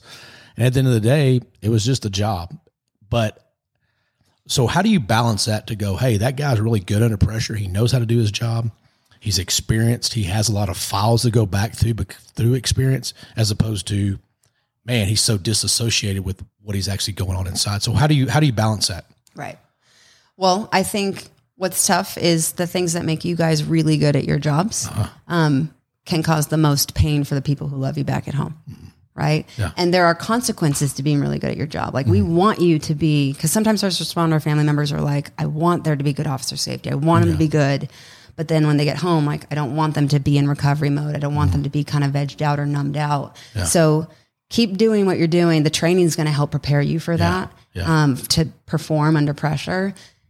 But there's consequences of that, meaning when your body protects you in that way, it now has to recover. And if you're not, again, tactful with your recovery, the different chemicals that get released when you're recovering can look like you're disinterested, can look like you're numbed out, can look like you don't care. So it has to come back to awareness. Where am I at today? Maybe it's hour 48 after a call. And you're like, I just feel blah. What might I need? Right. Okay. And then if you can go to what might I need, maybe I need to, get off of this couch, or maybe I need to not drink today, or maybe I just need to tell my spouse, hey, we had a bad call 2 nights ago. Because I know a ton of first responders who say nothing to their their first responder family members.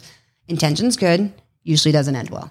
Yeah. You don't need to go home and tell them all gory details, but you need to give them somewhat of an insight, like, hey, I had a bad call, so that the question can be, okay, what are you going to need from me when you get home, rather than what the hell's wrong with you when you get home? Because I promise you there's a difference. Yeah. So a lot of it comes to be great at your job, but know that there are physiological and mental consequences to being really good for that. As long as we're tactful with that recovery and we're communicating through it and we're moving our bodies and we're paying attention to how we actually talk to ourselves. So does reality-based training, when we're doing that type of training, how does that play into the mind side of that? Or is that's the only way we can, I always say, give pre-test before the actual test day of, hey, you're involved in a shooting, you're involved in this incident that we've been training for. So all these pre-tests, how does that play into what you said of almost feeling like it's real? So does your mind, can it balance that or not? Or how does that work with your mind and the well-being of that? Your body will, what stress is what you perceive to be a threat. Your body doesn't respond to reality. It responds to what you perceive to be a threat. Now, remember those structures in your brain, that it's the 500 millisecond response. Yes, there's something biologically wired within us to respond. That thing also goes off of prior experiences. So if you've been training and your system now takes that, puts it over here, and puts a little Post-it note on it. The only 2 Post-it notes that the limbic system uses is either danger or safety, right? So if you've already trained in that situation and you have the Post-it note of danger, right, your brain will remember that the next time it's there. Even one sensory input of that will be like, oh, here we are again. 500 milliseconds later, we're calling to action. Yeah, right. And so absolutely practicing that stress response will help the actual stress response. But doing the reality-based stuff, practicing that stress is one thing. Then we should do exactly what you're talking about with the breathing afterwards, right? Yes. To kind of teach the guys, hey, I need you to get up here for this, and then I need to kind of come back to reality here. Let's do the breathing you talked about. Let's do the size. Yeah, let's practice regulating our nervous system after and kind of moving, so that the more we practice it in these situations, the more likely they are to do that when it actually happens. Right. So I know there's tons of guys listening to this that everything that you're talking about, Like, okay, I do that. Yeah. I do that. But we're stubborn, right? Mm-hmm. We're stubborn. We're embarrassed. We don't want to go talk to anybody. What would you say to those stubborn people that are listening right now that are checking these boxes? Because as you were talking, I'm like, oh shit, I do that. Okay, I do that. Right. So like, what do you tell these stubborn guys to, hey, maybe not, go talk to you. I mean, if I'm in El Paso, I'm not going to come up to Frisco and talk to you, but I mean, there's people in El Paso. There's people to talk to all over, right? Yeah. I would say if you have enough awareness to say, okay, because most people know if you ask them a question right now, if I looked at you and said, what's one thing that you're doing wrong in your life right now? I don't love the word wrong, but we'll go with it. What's one thing you're doing wrong, or one thing you're doing that's probably not helping or not healthy or not helpful for either yourself or the people that you love? Most people they know the answer. Mm-hmm. Let's hear it, Dick. So if they can hanging out with Brandon, that I would agree with that. So if they have enough of that insight and enough of the, vulnerability to say like, yeah, this is where I'm not doing a real great job. You gotta be honest with yourself. You gotta be honest with yourself. If they can slow that part down enough and then say, okay, what would I make a change here? Or let's even just say like, once I identify it, what would be the benefits if I actually change that behavior? What would be the benefits for me? What would be the benefits for my family members? And then what's the consequences if I don't? Mm-hmm. A lot of times consequences is what gets people more motivated. When you look at, if I don't stop this, I might end up with some medical issues. Or if I don't stop this, I might end up in a divorce. Or if I don't stop this, I might get fired, right? Or whatever it looks like. Or I might walk away with guilt that I was like a bad dad or whatever that is. Mm-hmm, There's major consequences. And so when we slow down enough to just look at those things, that's then where we can put in an action plan, and it can be baby steps. Like, okay, sometimes watch your goals, that they're not too vague. So if once you can identify it, sometimes I have people come in and they're like, well, I just want to be a better father. I'm like, fantastic. How are we going to know when we're there? Right? Yeah. You have to make them say, well, tell me the parts about being a father right now that you're not thrilled about. I'm constantly on my phone. Okay, perfect. We can start with that. We can start with, okay, if I were to start today, maybe putting my phone down when I first get home for 30 minutes, or putting my phone down and getting on the floor and playing with my kids for 15 minutes. Start small. And now we can cross that line off and saying like, okay, I did that, and that makes me feel like I'm becoming. And then that 15 minutes grows into 20 or 30 or. Right. I'd much rather you be an intentional father than a better father. Yeah. Because once you can identify and say, okay, be intentional with that behaviors we can change. As soon as someone starts just saying like, I'm a bad dad, that's now a label, and that's going to do some harm. Right. So Chase and Nate, kind of the same question you guys, is it better to like work out for 20, 30 minutes, or is it better to say stretch and try to be more mobile, to be, more loose because I'm sitting in that car? Because not a lot of guys work out, right? So now I'm going to ask somebody that never works out to go do 30 to hour worth of workout, which they're probably going to do for a week, and then they're going to get sore, and then they're probably going to stop. Or should we just be more mobile and work on our stretching and breathing? Yoga. Yeah, dude, I do. Listen, I did hot yoga for like 4 months. That was the hardest thing I ever did. Yeah. It was embarrassing. I think you kind of, and Chase will probably jump in and totally blow out the side that I think you guys really want to hear, which is, the injury prevention, the mobility, all that kind of good stuff. From my side of the coin with the performance, we monitor athletes daily. So we're getting all these objective data points daily. And the reason why we do that is because we want to see fluctuations in performance from day to day. And what we found is over the years and years of working with all different populations, not just football, basketball, lacrosse, whatever, anybody's performance on any given day can swing up to from about 30 to 50%, which means if you lifted 175 pounds yesterday, 175 pounds is not 175 pounds today to you. So given that, there should be kind of this check-in and systemized progression of what do you need to do that's not generally just going to 24-hour fitness and hitting what you did on Tuesday because you felt like that made you feel pumped, and it might translate, but it might be exposure to cold. It might be a exposure to heat. It might be doing things that are a little bit more on the recovery side of things. So that's where we get really excited, because our facility has all those different modalities. Okay. Now, it is a one-stop shop. We like to think it is, right? We're still growing and learning, but the goal is to bring these things and solutions and continual education, to the department. So if there is a need to do an infrared sauna, those things you can buy those things and they can fit them in 1 person, 2 person, 3 person, 4 person. I mean, we could have that at the department. They can make a custom 2 person, right? It gets up to 175 degrees. Takes about 30 minutes to get there. You do some heat exposure. We have hot and cold tub baths. There's definite great literature behind that and how that helps. So Dr. T prescribes all of these things, and all these things are readily available to the first responder at our facility. So it might just be something like that, right? It might not be a workout, but it might be 30 minutes in the sauna and then 15 minutes in the cold bath. Okay. And then so we did so in college, we did the cold baths after 2-a-days. We all had they had, 30 something trash cans filled up with ice water, and everybody had to do I think it was 3 minutes, just lower extremities, just to kind of help our legs recover after 2-a-days in college. But injury prevention, man, that's a big thing because I'm 42, Brandon's 56. We're getting up there in age, and we're still kind of doing the young man's game on the SWAT side. Yeah, definitely. What can we do to kind of help us out there? It's a great question. I think there's so much I want to hit on with that. Keep your body guessing. I think, again, the biggest thing that you look at in terms of prevention is don't do the same thing continuously. Tissue breakdown. Don't overload the same area over and over and over.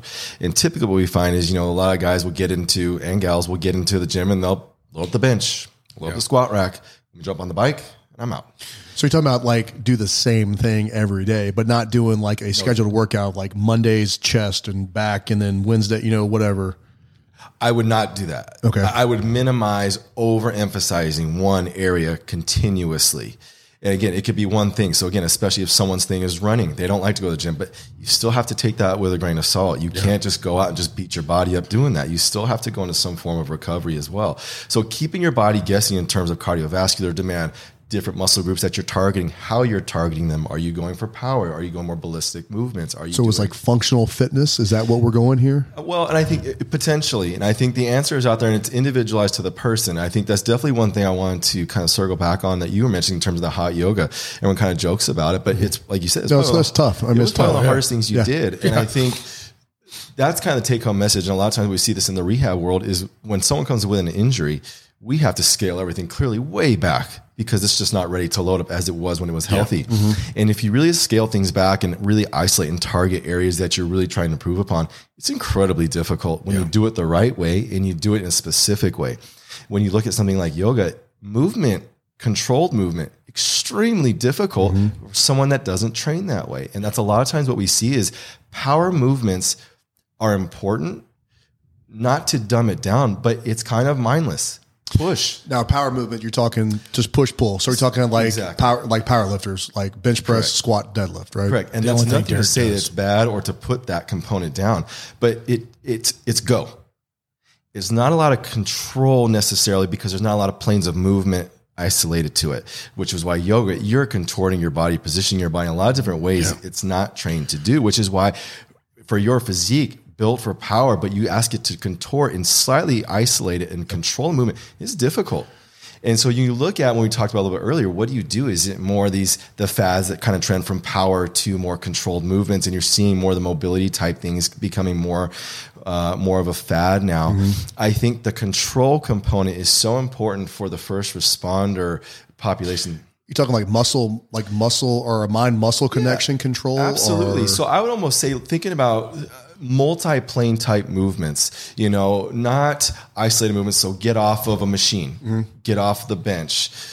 You can do those things, but you have to explore different planes of movement, rotational movements, bending and rotating, as Nate was kind of mentioning, you're going up a step and squatting and reaching, something simple as that, but adding in some multi-plane movement, which is going to force you to focus on the movement.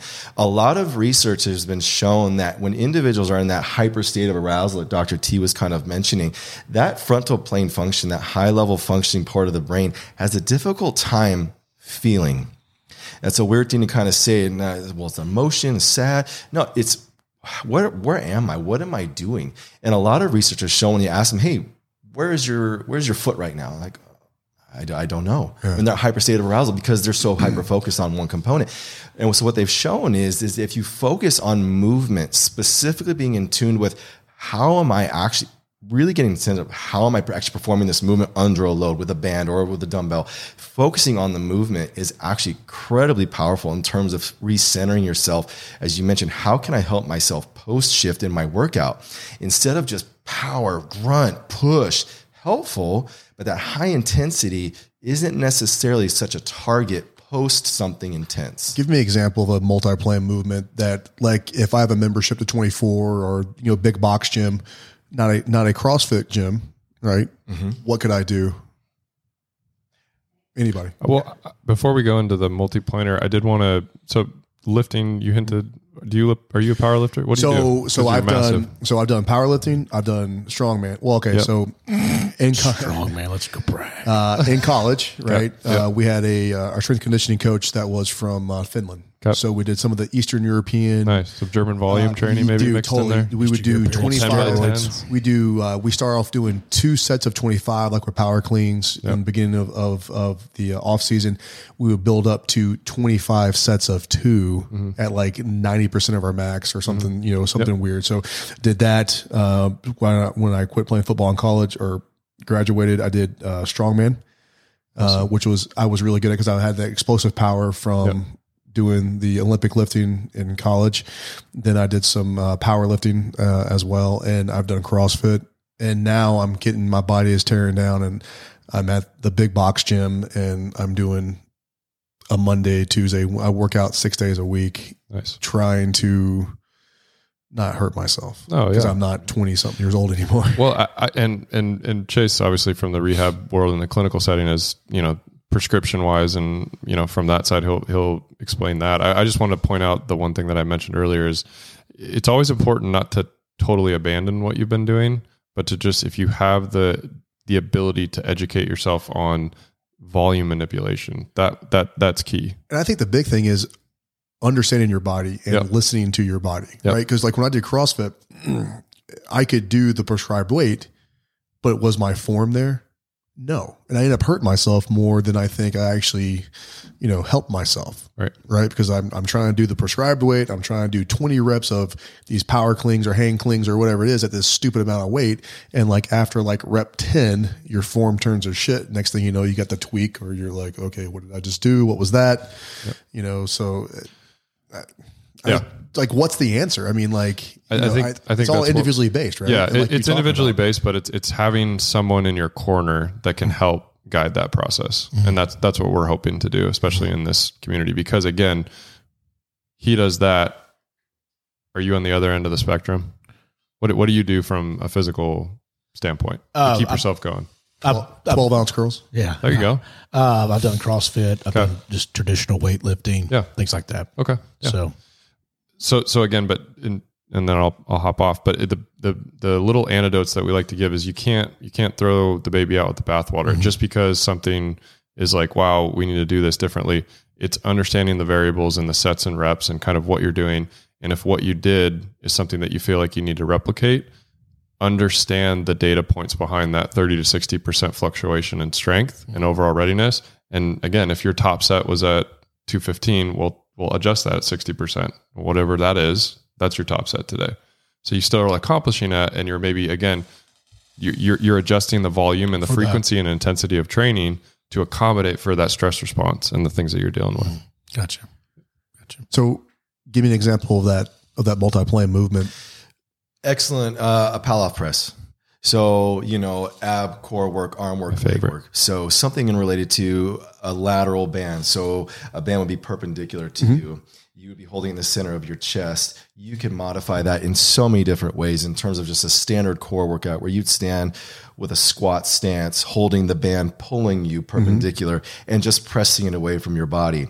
You could go overhead with the press. You can add a press and then actively rotate. Now, can I do that with a dumbbell? You can't do it with the dumbbell to induce the core rotation. That was so I had that constant tension, that constant pull or tension of the band to work the core. Correct. Okay. You want to induce a counter rotation demand to induce the core work there. You could do it with a dumbbell, but it'd be strictly related to just shoulder demand. Now, what you could do is you could add a band around the dumbbell, and you could add multi variations that way. So what about the strong core in correlation to the bad back from sitting in the car for 4 hours? It's a great point. It's the direct link, to be quite honest. When you really scale it back in terms of adjusting work demands or your own preference in terms of what we talked about, when you raise the awareness of someone of what they're actually doing to make adjustments, it's a huge component to help someone get better. But the core so the dude has a bad back. Yes. Just work on your core, meaning mobility, core, abs, lower back, and then maybe work on the abs and the lower back.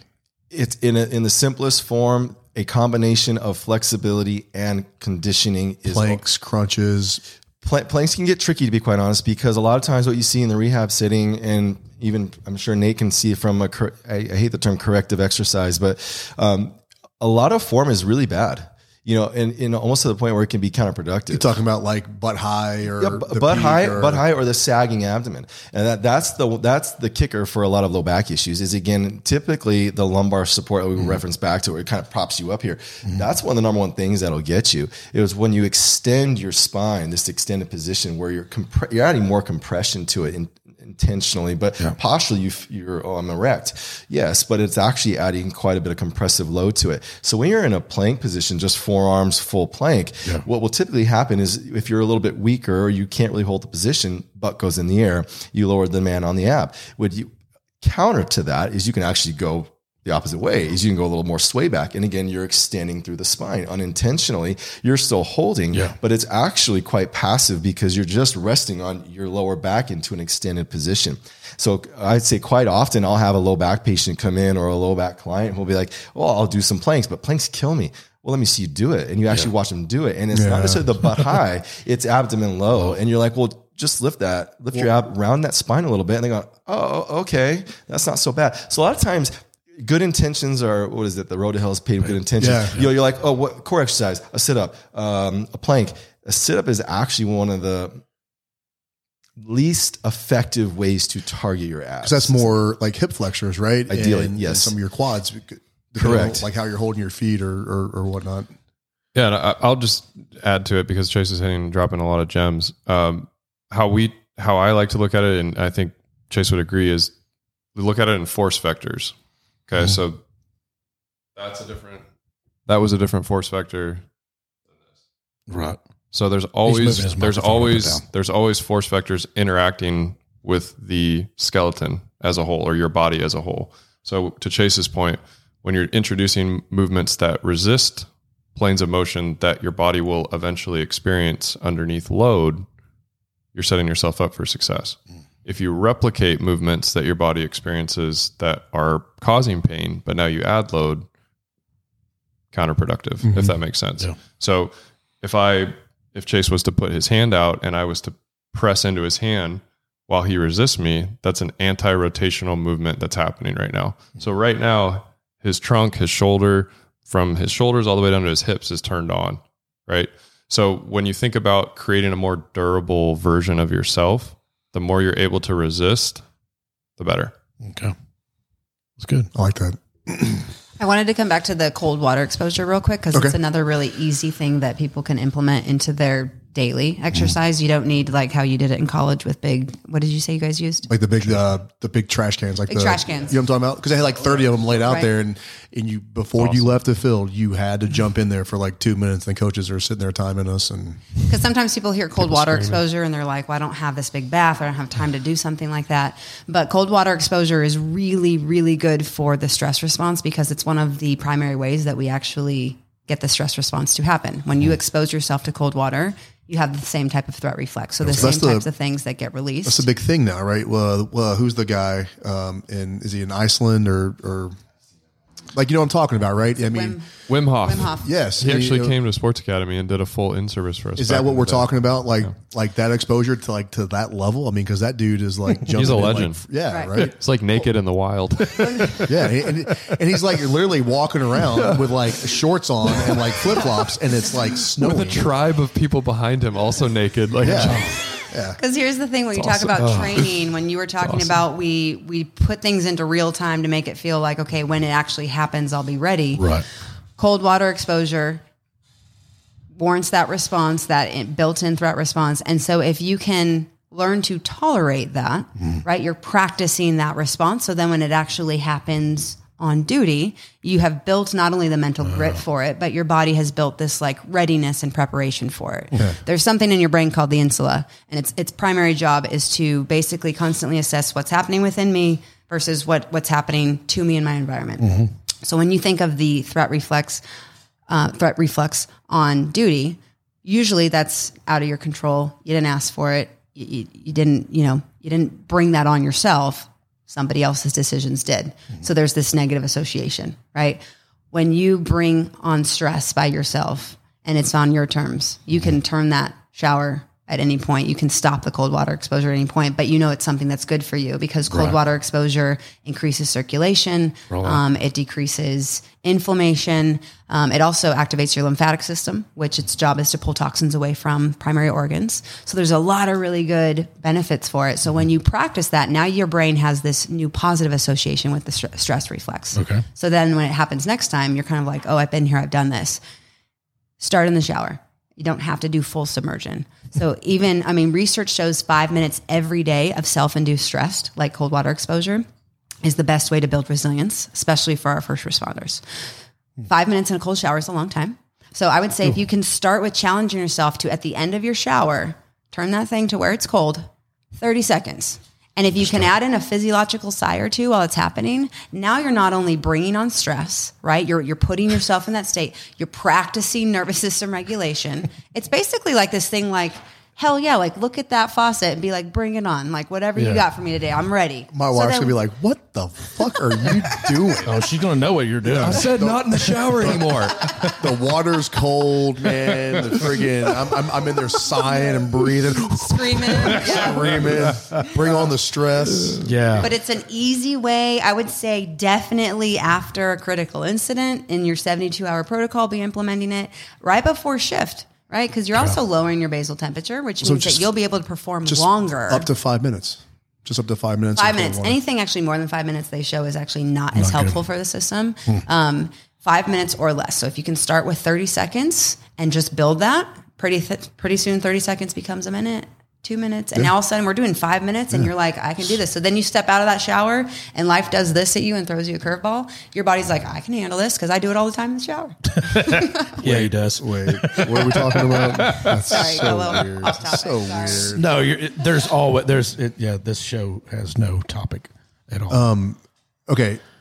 The prevention, warming up. I know I do not do that at all. I mean, I kind of warm up with some lighter weights when I'm doing whatever it is I'm going to do for that day, but I don't like wear like a hoodie and get on the treadmill for, 5 minutes, or I don't do any of that stuff. How important is a true full body warm up, even though I'm like doing like a push day or a pull day or whatever it is? Very important when it comes to specificity of what you're doing for that day. So does it need a 30-minute incline treadmill walk before you do that? You can make the argument that you could probably get your core temperature up in about 5 minutes doing a couple different key exercises that actually benefit what you're trying to do. So say it's a upper push day, a horizontal press day, getting ready for, some heavy load on the barbell press. I know I should identify what we like to call kind of like a pre-flight checklist, from a performance standpoint. So I'm identifying the primary movers that I'm looking to attack. Okay, the agonist and then the antagonist, okay, the stabilizers, the support muscles inside of that area. So I definitely want to do something that's getting my chest going. I'd like to think about some sort of shoulder activation series, some rotator cuff strength health, anything to kind of get pre-exhaust, out of the way for my wrists, my forearm and grip. And then once you identify those kind of clusters of exercise, you can set up about a tri set of exercises or a quad set of exercises where you're actually doing 4 to 6 exercises, but that is your warm up, but you're actually getting the blood moving, you're getting the body moving, but it's localized and specific to the day. But you're warming up. So like if we're doing like a chest day or you guys are, like working like a bench press or whatever it is, getting ready for the combine, I'm doing some light shoulder presses, maybe some light tricep stuff. I'm not doing a chest press. I'm not, or am I? You would. So you'd think about it in 3 different blocks. So you think about it in, there's a soft tissue series, right? You need to be able to do some type of foam rolling, soft tissue, open up the muscle that you're going to go do. And then after that, you get into the next phase, which is more kind of targeted movements towards the actual movement. So that could be, if we're doing a press day, we might like a push up with a side plank. So horizontal abduction. So now I'm getting myself into a little bit of a stability fact, so I'm getting the nervous system going that way. Then I might get into a cable rear delt, internal, external shoulder, overhead. I might do I's, T's, Y's. Now my rotator cuffs are following. Everything's kind of flowing. Then for my bench, depending on what I'm doing for the day, let's say it's a 5x5, let's say it's a German volume training, 10x10.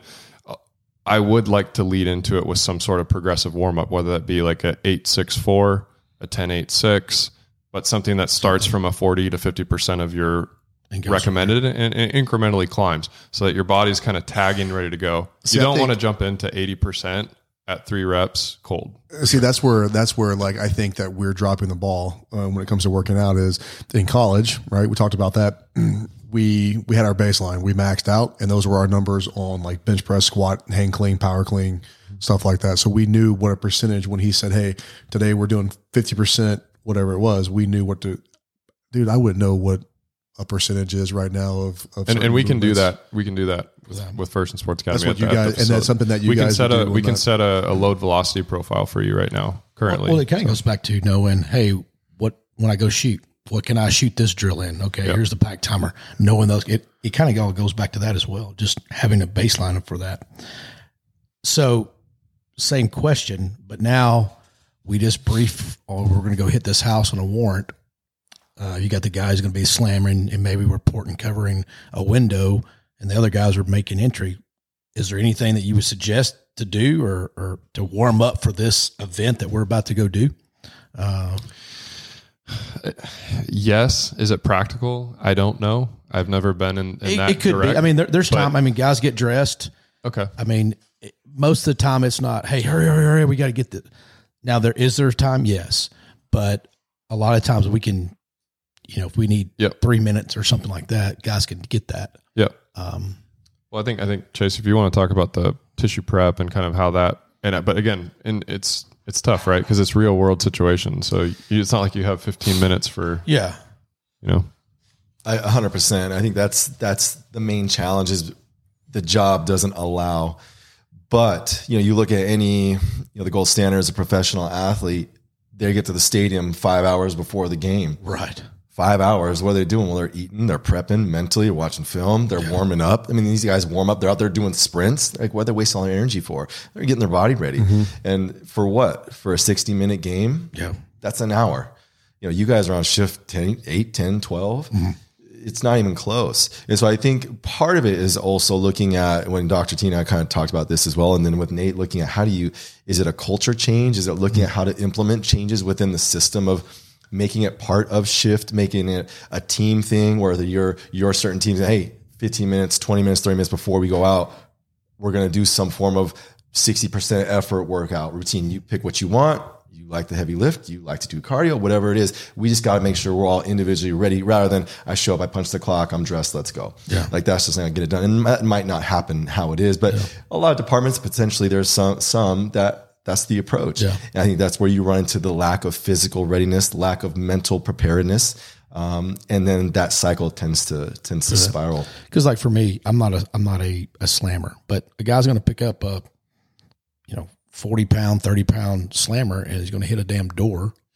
There's a lot of movement going on. There's a lot of torque and things like that, or someone's going to bust out a window. Yeah. Me, if I go inside a house, it's me moving, but for the most part, I'm not picking up stuff, and it's just more of movement. I guess your body's just warm instead of just sitting there.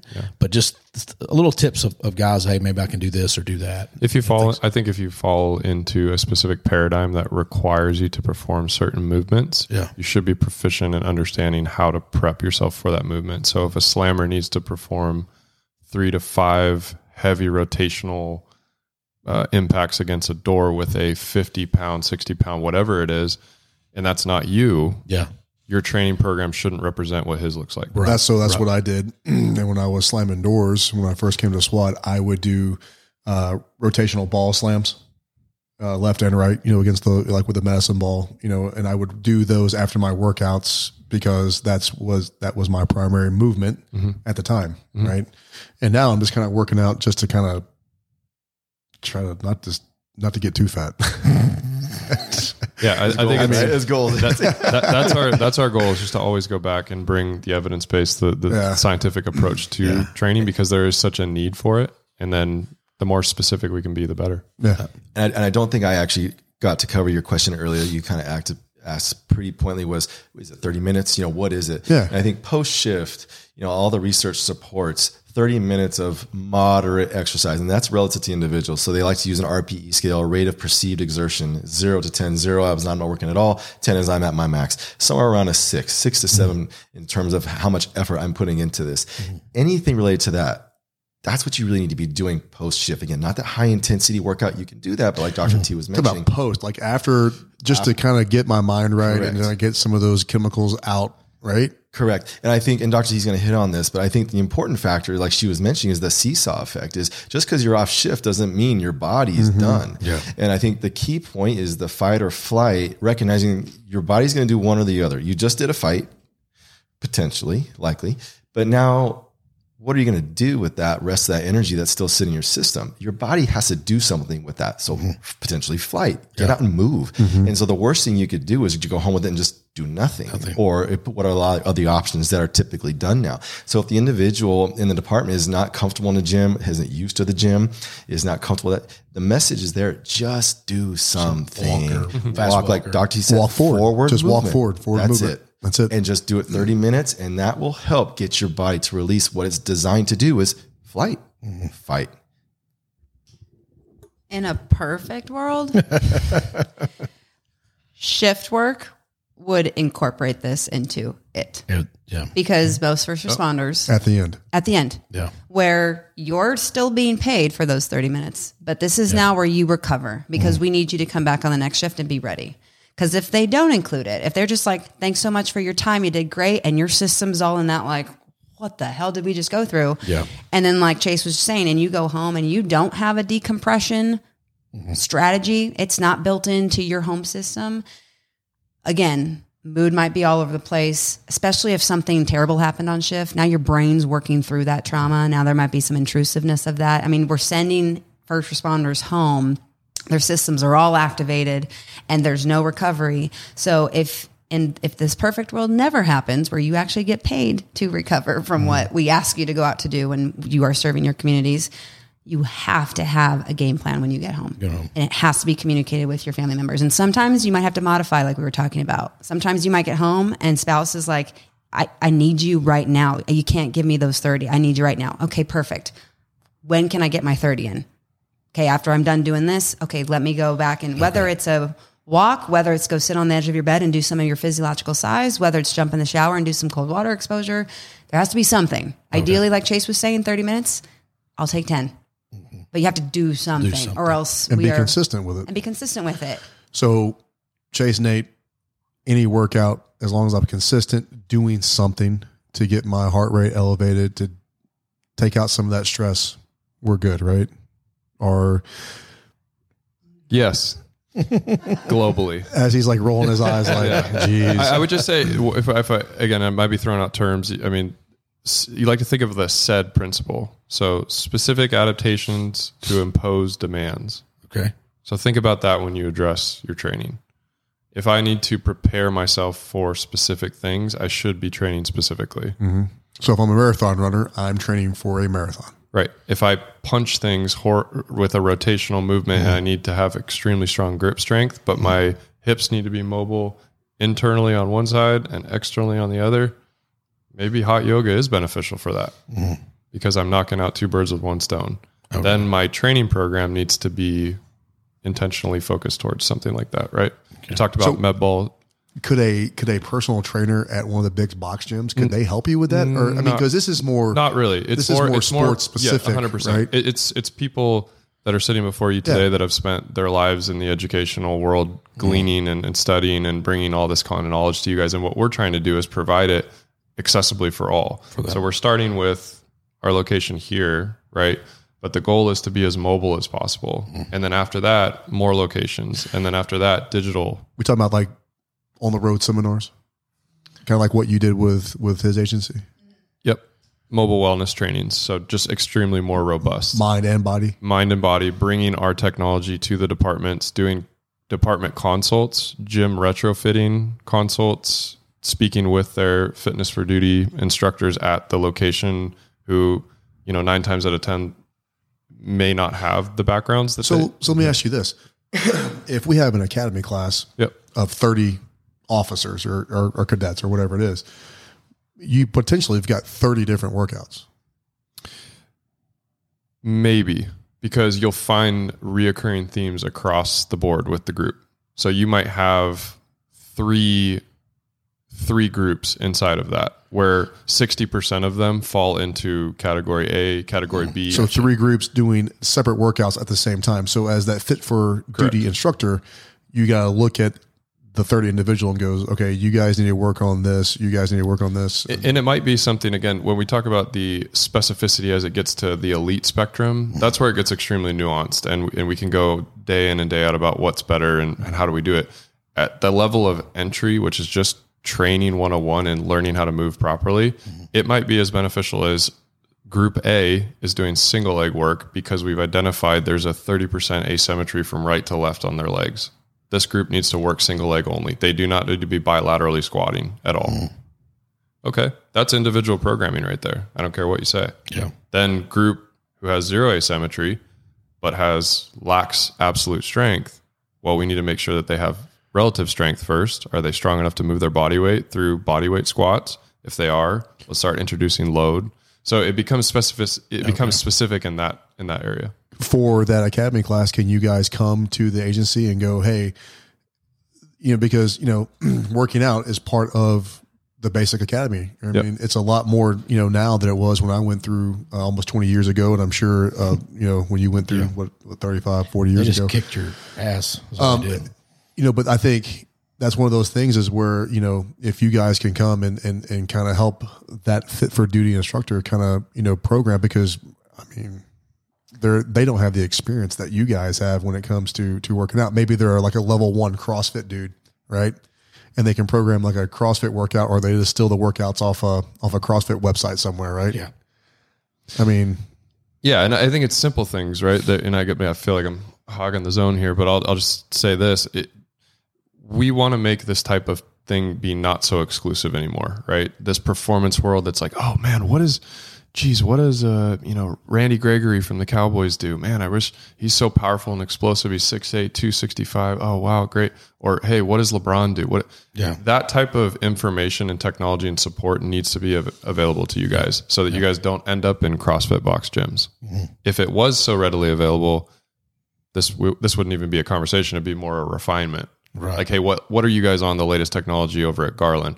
Oh, you guys got velocity-based units that you're thinking, okay, great. So you guys are up to date. You guys, no, okay. So it becomes more about that than it becomes about, well, do I do a barbell or a dumbbell today? So I think that's ultimately my goal in the performance world, is to bring that level of consistency and education, because that's what we do on a day-to-day basis. Yeah. What's the velocity thing you're talking about?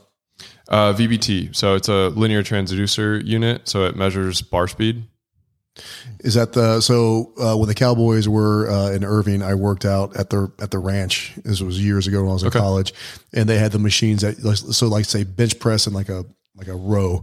It was explosive power in the bench press, and then you're immediately rowing, like pulling it back down. Is that kind of what you're talking about? Was it a Kaiser machine? Did it say, was it air pressure? Was there air associated with it, or was it actual weight? It wasn't weight. It wasn't like we were like loaded up. He would do something, but I remember exploding up off the chest as hard as I could, and then immediately getting to like that almost lockout, and then trying to. Would it be forcing you back down? No, I would have to force. You would force it back down. Same thing with like the leg extension, leg curl, seated leg extension, leg curl. Okay. Boom, boom. It sounds like if it's not Kaiser, like a pneumatic system where they use air compression to regulate weight. And it keeps, again, the thought of that is there's a force velocity curve that happens at any joint angle. So if you use a weight stack and you do a very fast leg extension, there's going to be a point when there's no contraction of the muscle happening and there's no weight. So what I was getting at, my follow-up was, is that something that like our departments are going to invest in, right? Because it's easy to go and buy some hamstring stuff and throw in a broom somewhere versus buying a piece of equipment like that. It's actually not as expensive as you might think. And it becomes just using tools like that in your everyday life and just being smarter about sets and reps and programming and understanding the regulation and de-escalation strategies and how your recovery plays into all that. It doesn't necessarily mean you need 200,000 to retrofit your guys' gym. There's easy ways to do it. And that's part of the program too, is you going out and providing the training at the department, but also looking at what you currently have as far as like gym equipment, what you currently have as far as what you equipment when it comes to training. And then, the experts give their opinions about like this is probably what I would invest in more, and it comes down to, you got to take care of your people right now. It can't be about this like next wave of wellness. Like you got to take care of the people who are part of your department today. And so we got to catch up, because our whole thing is healthy body, healthy mind, healthy mind, healthy body. You got to cover all the components. So in the academy, 100%. Let the experts come in, and then let's do the educational piece. If we call you to the agency, I have a phone number. I have a phone number to share. How does 469-352-7491 sound? Let's call it and see what happens. Dude, let's do it.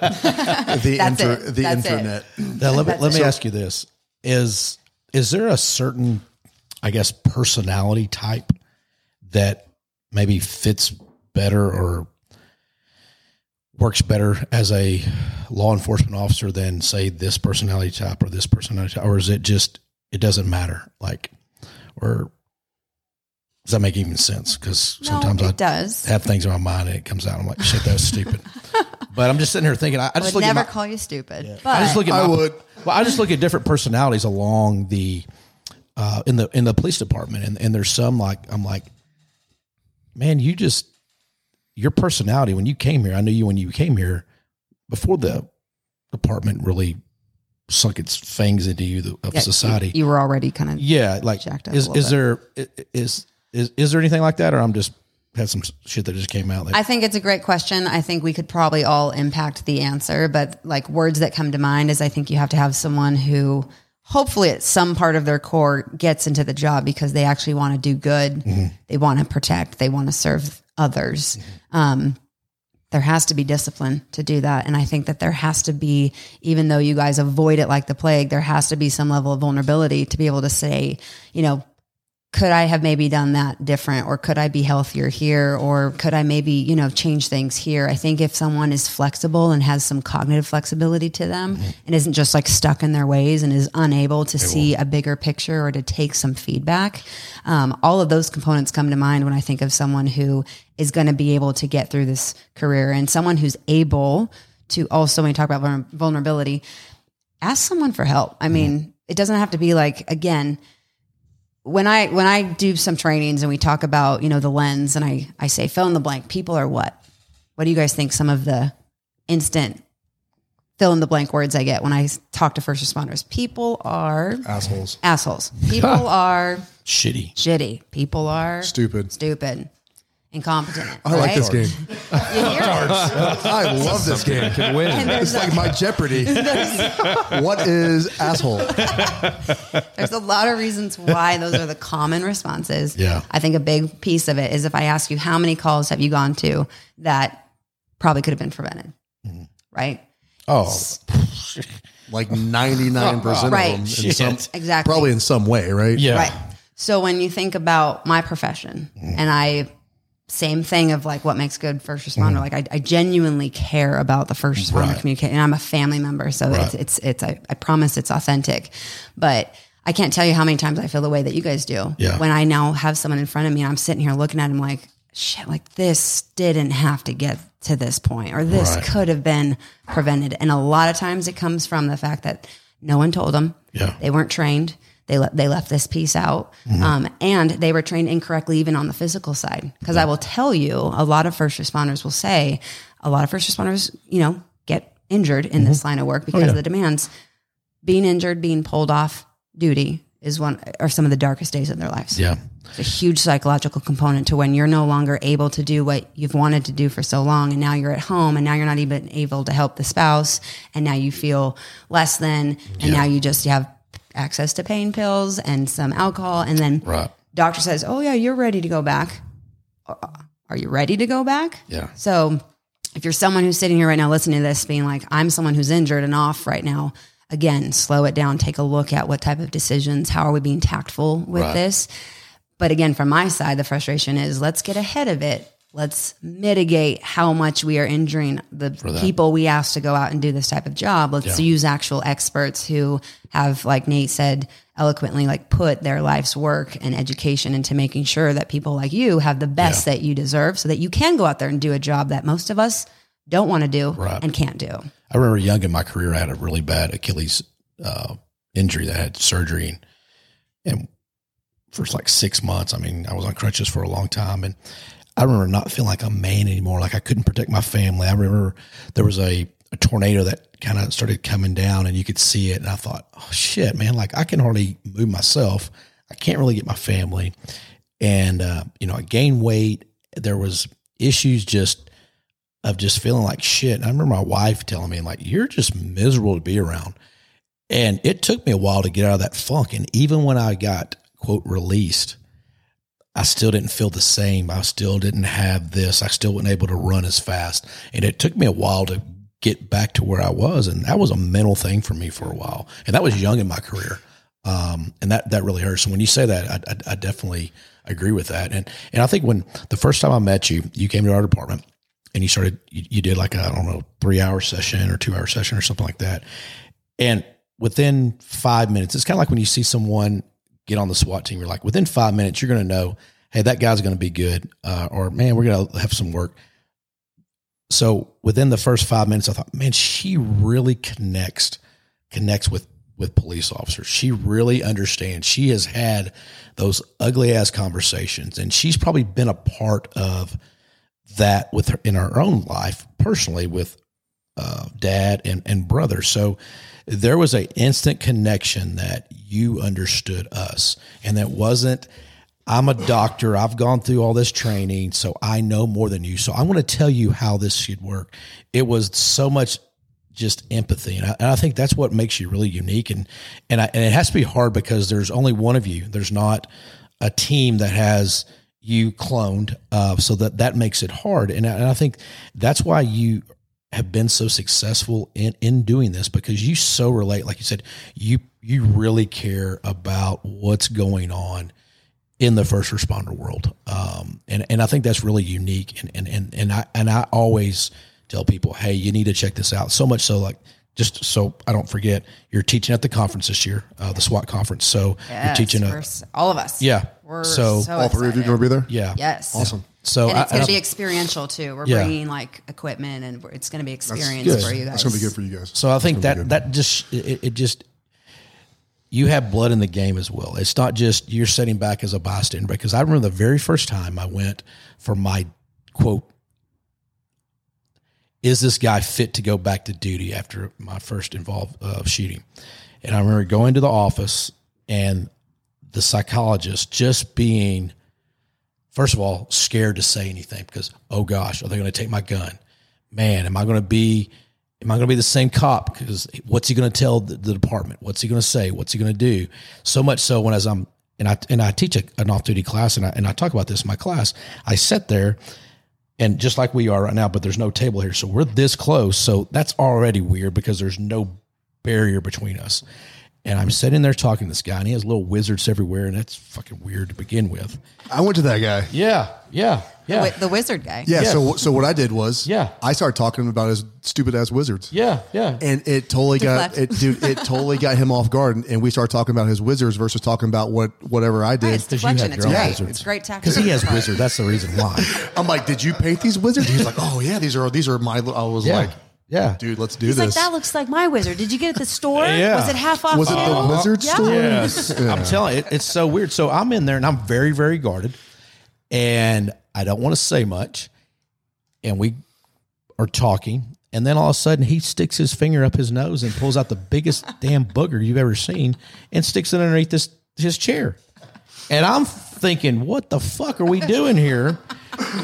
Is this a test? Am I supposed to act and run out of the room? Am I supposed to say something? What's the end game here? That's truly what I'm thinking. And I'm also thinking, damn, man, I can't believe this just happened. We keep on with this conversation. A few minutes later, he does the same thing, just the other nostril. Pulls out, same thing, big ass booger, puts it underneath there. So I'm thinking, fuck, dude, did I fail the first time? Am I doing well? Am I not doing well? How many boogers are underneath there? There's so many things going through my mind that, and I always tell people, if you think going to the psychologist that your department makes you go to because it's just a checklist for them, and not being mean, it's just, it is what it is. If you think that person's going to help you get through this, you're fooling yourself. And I say that in a productive way because you're going to need help after that just to navigate some things that you don't know about yet. Right. And it's funny because this whole conversation, we have not talked about PTSD. It's just the whole piling on of shit after shit after shit right. after this whole career. And we haven't even spoken about that. And you can obviously speak about that, but it's just a accumulation of just stuff that's not necessarily PTSD. It's just, man, I fucking am not the same guy I started day one in the academy to now of just life of experiencing, hey, my daughter, just wants to kill herself. My son wants to do this. My wife does this, and that's a beating. Well, trauma changes people, and it's supposed to. You're supposed to change with trauma, but it's again about. I think that's good to know, though. Like I've never really heard that. I'm like, wow, you probably said it, but okay, I just heard that, so that's good to know. And I appreciate the kind words. I'd like to say to the booger psychologists listening right now, thank you, because you are the reason first responders do never come back. We have this window of opportunity, but I'd like to also say if you have been to a booger psychologist, and you had a bad experience. I appreciate the kind words that there's only one of me. Yeah. But First has, because of the connections and the relationships, First is expanding not only with these incredible team members sitting next to me, but I also have about 9 therapists through First as well, who are also all personally vetted by myself and trained. And when you talked about, you don't have to live in North Texas. If you're somewhere else in the state of Texas, we have telehealth available. You can call 469-352-7491. And we that was like a real jingle. Yeah. That was good. Yeah. And we can set something up to where, if it's from the comfort of your own home or it's from the comfort of, after your shift, and you just need to like talk to someone and say like, are these things normal? Because I will tell you the thing that spirals most of my first responders, even more than trauma exposure, is the assumptions they put to their own responses because they're not informed by them. Yeah. And not good enough is the number one belief system that I constantly hear. Yeah. Right. And so if you're struggling with that and we just need to normalize some of your responses, that can go a long way when it comes to occupational resiliency, rather than questioning, because you guys are also notorious for comparing your responses to each other. Yeah. Please don't, because trauma is different for everyone. Yeah. And there's so many layers to it. But just know if you're having responses, most likely they're normal. If it's starting to impair things in your life, please call the number and let's just make a game plan together. Yeah. So I have a question. A lot of departments have peer support groups. Yes. Or clinical psychologists that are on staff, kind of like what you're talking about. Do you guys work with them, or are they going to feel like you guys? So like if somebody calls you and says, hey, we want you guys to come in and kind of help out my agency or my department, are they going to feel like you're coming in and stepping on their toes? Or do you guys work together? Like, how does that, is it a problem or not? Right. No, what I've experienced up to this point, thank you for talking about the peer support also, because I want to mention the training. I've noticed a lot of departments don't have a clinical psychologist on staff that's there for them. What some departments will have is like a mental health provider who's there to help them with the mental health calls they go on, but not always there designated for them. So I think she does both for my agency. I think she does both. And I've never had a dealing with her. I've never been asked to go, whatever, because something happens in my agency, you're required to go, speak to her or whatever it is. We also have officers that are trained in that peer support kind of role, right? I've never talked to those guys, but I don't know. I mean, I can probably say with 99%, she doesn't have your background with being from an LE family or dealing with some of the stuff that you've, dealt with. So what I will say is if you have someone in your department, that's fantastic. Like, vet them out, feel it out, you know, but if sometimes that's a little too close to home for some people and they want to go outside of that. What I will also say is some psychologists really love the therapy part and they don't love the training part. I really love both, but some psychologists don't love to do the training. So still coming in and doing a training, I will happily reach out and like connect with that, you know, that psychologist. And if they don't want to do the training part, let me do that piece and then introduce them so they know this is someone who you can go to. So we work all together because the whole goal, you know, we all have the same goal, is just to make sure you guys are being taken care of. So what advice would you give an officer who was involved in a shooting and had to go speak to someone for the checklist deal? Like, as far as just, you have to say what you're feeling, but I guess how do you let a guy know that, hey, it's good to say this, to get it out, because you're not going to get labeled as, hey man, we got to take his gun away. He can't be a cop anymore. He can't do this. Cause that's a natural fear. So I guess how would you inform an officer about that? What would your advice be, I guess? Yeah. Well, first and foremost, I mean, I always want anyone who is, if anything is concerning them, whether it's where their brain keeps going when it comes to the call, whether it's their heart keeps doing this weird thing, or they're having like major stomach, you know, upset after, of course, your well-being is the priority. So share those things so that someone can help you with them. It's also tough because I've heard some of the horror stories, I'm sure you have too, of you don't have someone who is competent on the other side of that officer and they're making decisions that I'm not quite sure how they got to that decision. It doesn't make a lot of sense. So one thing you could do is you can look into the acute stress response. You can kind of educate yourself on it. And if there's things that are actually quite normal, that can maybe give you some peace of mind before you get in that room so that you know how to speak to it. And you can even say, you know, I know these things are normal, but my anxiety's been through the roof since this happened 2 days ago, or I'm having some sleep issues. I know it's normal to have some nightmares, and especially in those first 3 days. These are some of the things, so that it's almost like if you do have someone who's not competent, you're coming in with hey, I already know what's normal. I'm going to say it's normal, and I'm going to then highlight it. What can you do to help me with it? Or is there anything? And hopefully that person will come from a place of support rather than a place of judging or trying to make a decision based on, right. That makes sense. So, all right. So we've been talking for about 2 hours and 15 minutes. No, that's great. I mean, I think it needs to get out there. So, since you just kind of been talking a little bit, I'm gonna let Nate talk a little bit. No, I'm just kidding. What are we talking about? Exactly. What are we here for? All right. So, hey, any final words or anything, man? We'll wrap this up. Yeah. Just excitement. I think there's a necessity here, and we have the resources, and we're excited to be able to display as much as we can, be as open and transparent as possible. And like I said, we're hitting the boots, hitting the ground running, and excited. Yeah, I think it's going to be great that you guys are coming to the conference, because you're going to have 1,000 eyes pass by your booth or teach, depending on how many people you guys allow in your class. I mean, are y'all doing a booth, or y'all? I think we're trying to do both of like a 4-hour training block, and then also have a booth that's there with our information. I'll talk to you when we get done here. We'll get that set up. And then what's the class name? So if guys are looking for that, do you remember what it is? Oh my gosh. What did y'all title it? I know that's something like a comprehensive skills training. We might have had tactical athlete thrown in there somewhere. Okay. But it's the comprehensive skills training for the very tactical close athlete. to what I remember. Yeah. Okay. Sorry, the chandelier's throwing me off. Dude, it's nice. I know. Maybe we can put that on we posted it as well. Do we need to get you guys a chandelier for your training? I think so. At this point, I know this is a fancy place. Well, your head's so close to it because you're so tall. It's like us normal sized human beings are down here. Because you're normal size. Yeah, I'm just wide. He's tall. Dr. T, Mr. T, final words. Oh yeah, pass it over. It's just been a pleasure to talk to you guys. I really appreciate the insight, the info, and getting to share with you guys. As cheesy as it sounds, your body's a tool. Take care of it, and it'll take care of you. And especially as it supports mental health, and then making sure mentally help take care of your body. Good. Dr. T. I've got to follow that. That was good. Yeah.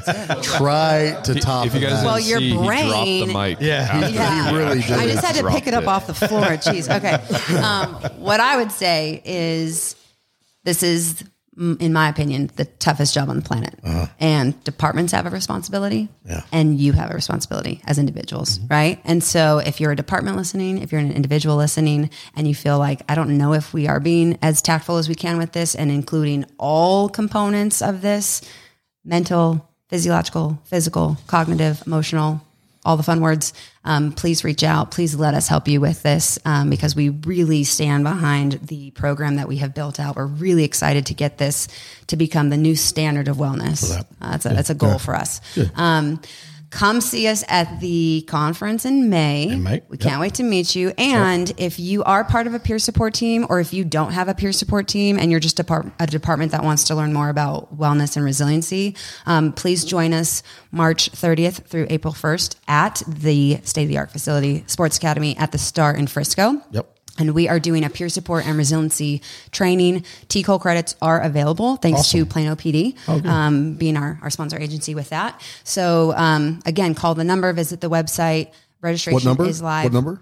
The number is 469-352-7491. Oh, look at that voice. Dude, that was boom. Maybe she needs to have our new intro. Yeah. Do our new intro.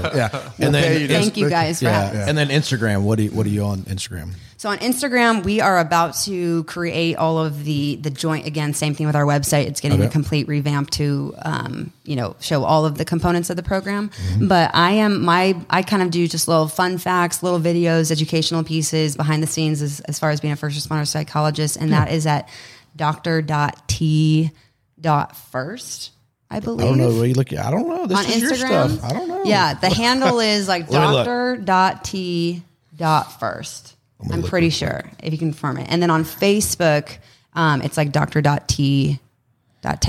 Yeah, dr.t.f, and then the letter or the number 1, and then RST. Yes, that's Instagram. So go ahead and give me a follow there. You got we're reposting all this. Crayons. Yeah. Get the man some crayons and he's good. And if you have, if there's something that I said or Nate or Chase said during, and you guys have more follow-up questions and you want to just contact us directly, you can shoot me an email if something triggered something that you want to have a follow-up with. And that's dr.t at, this is a tough one, dr.t at htwedell.org.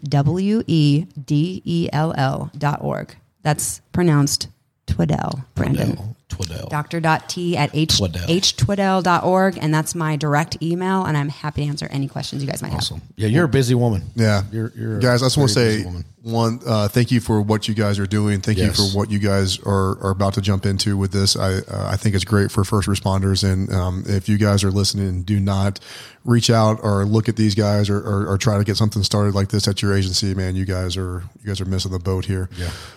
Thank you for taking your time out of your day to come up here and spend 2 hours with us in the evening. Thank you for getting us this lovely room with the great chandelier that we're sitting in here. I know people. You do know people, obviously. Who make chandeliers with great taste. But seriously, thank you guys for everything that you guys do, and thank you for supporting law enforcement and fire as well. But we didn't really talk about those guys. Second responders are cool too. I mean, they sleep and work out. I mean, how do they? I mean, really. So, Brandon, you got anything, man? No, I'm just excited. I'm excited y'all are going to be at the conference. I think that's a good thing. I like that we're starting to add the mental and the physical side to what we do. We've lacked that for many, many years, and I'm glad to see it's starting to come around. And so I'm excited to do that. So, man, if you haven't signed up for the conference, get your ass on it. It's going to be a great conference. We have a ton of instructors that are going to be just bringing it this year, and I think get some really big stuff in the works. That's it, man. Go out and train hard. Yep. You guys stay safe. Train hard.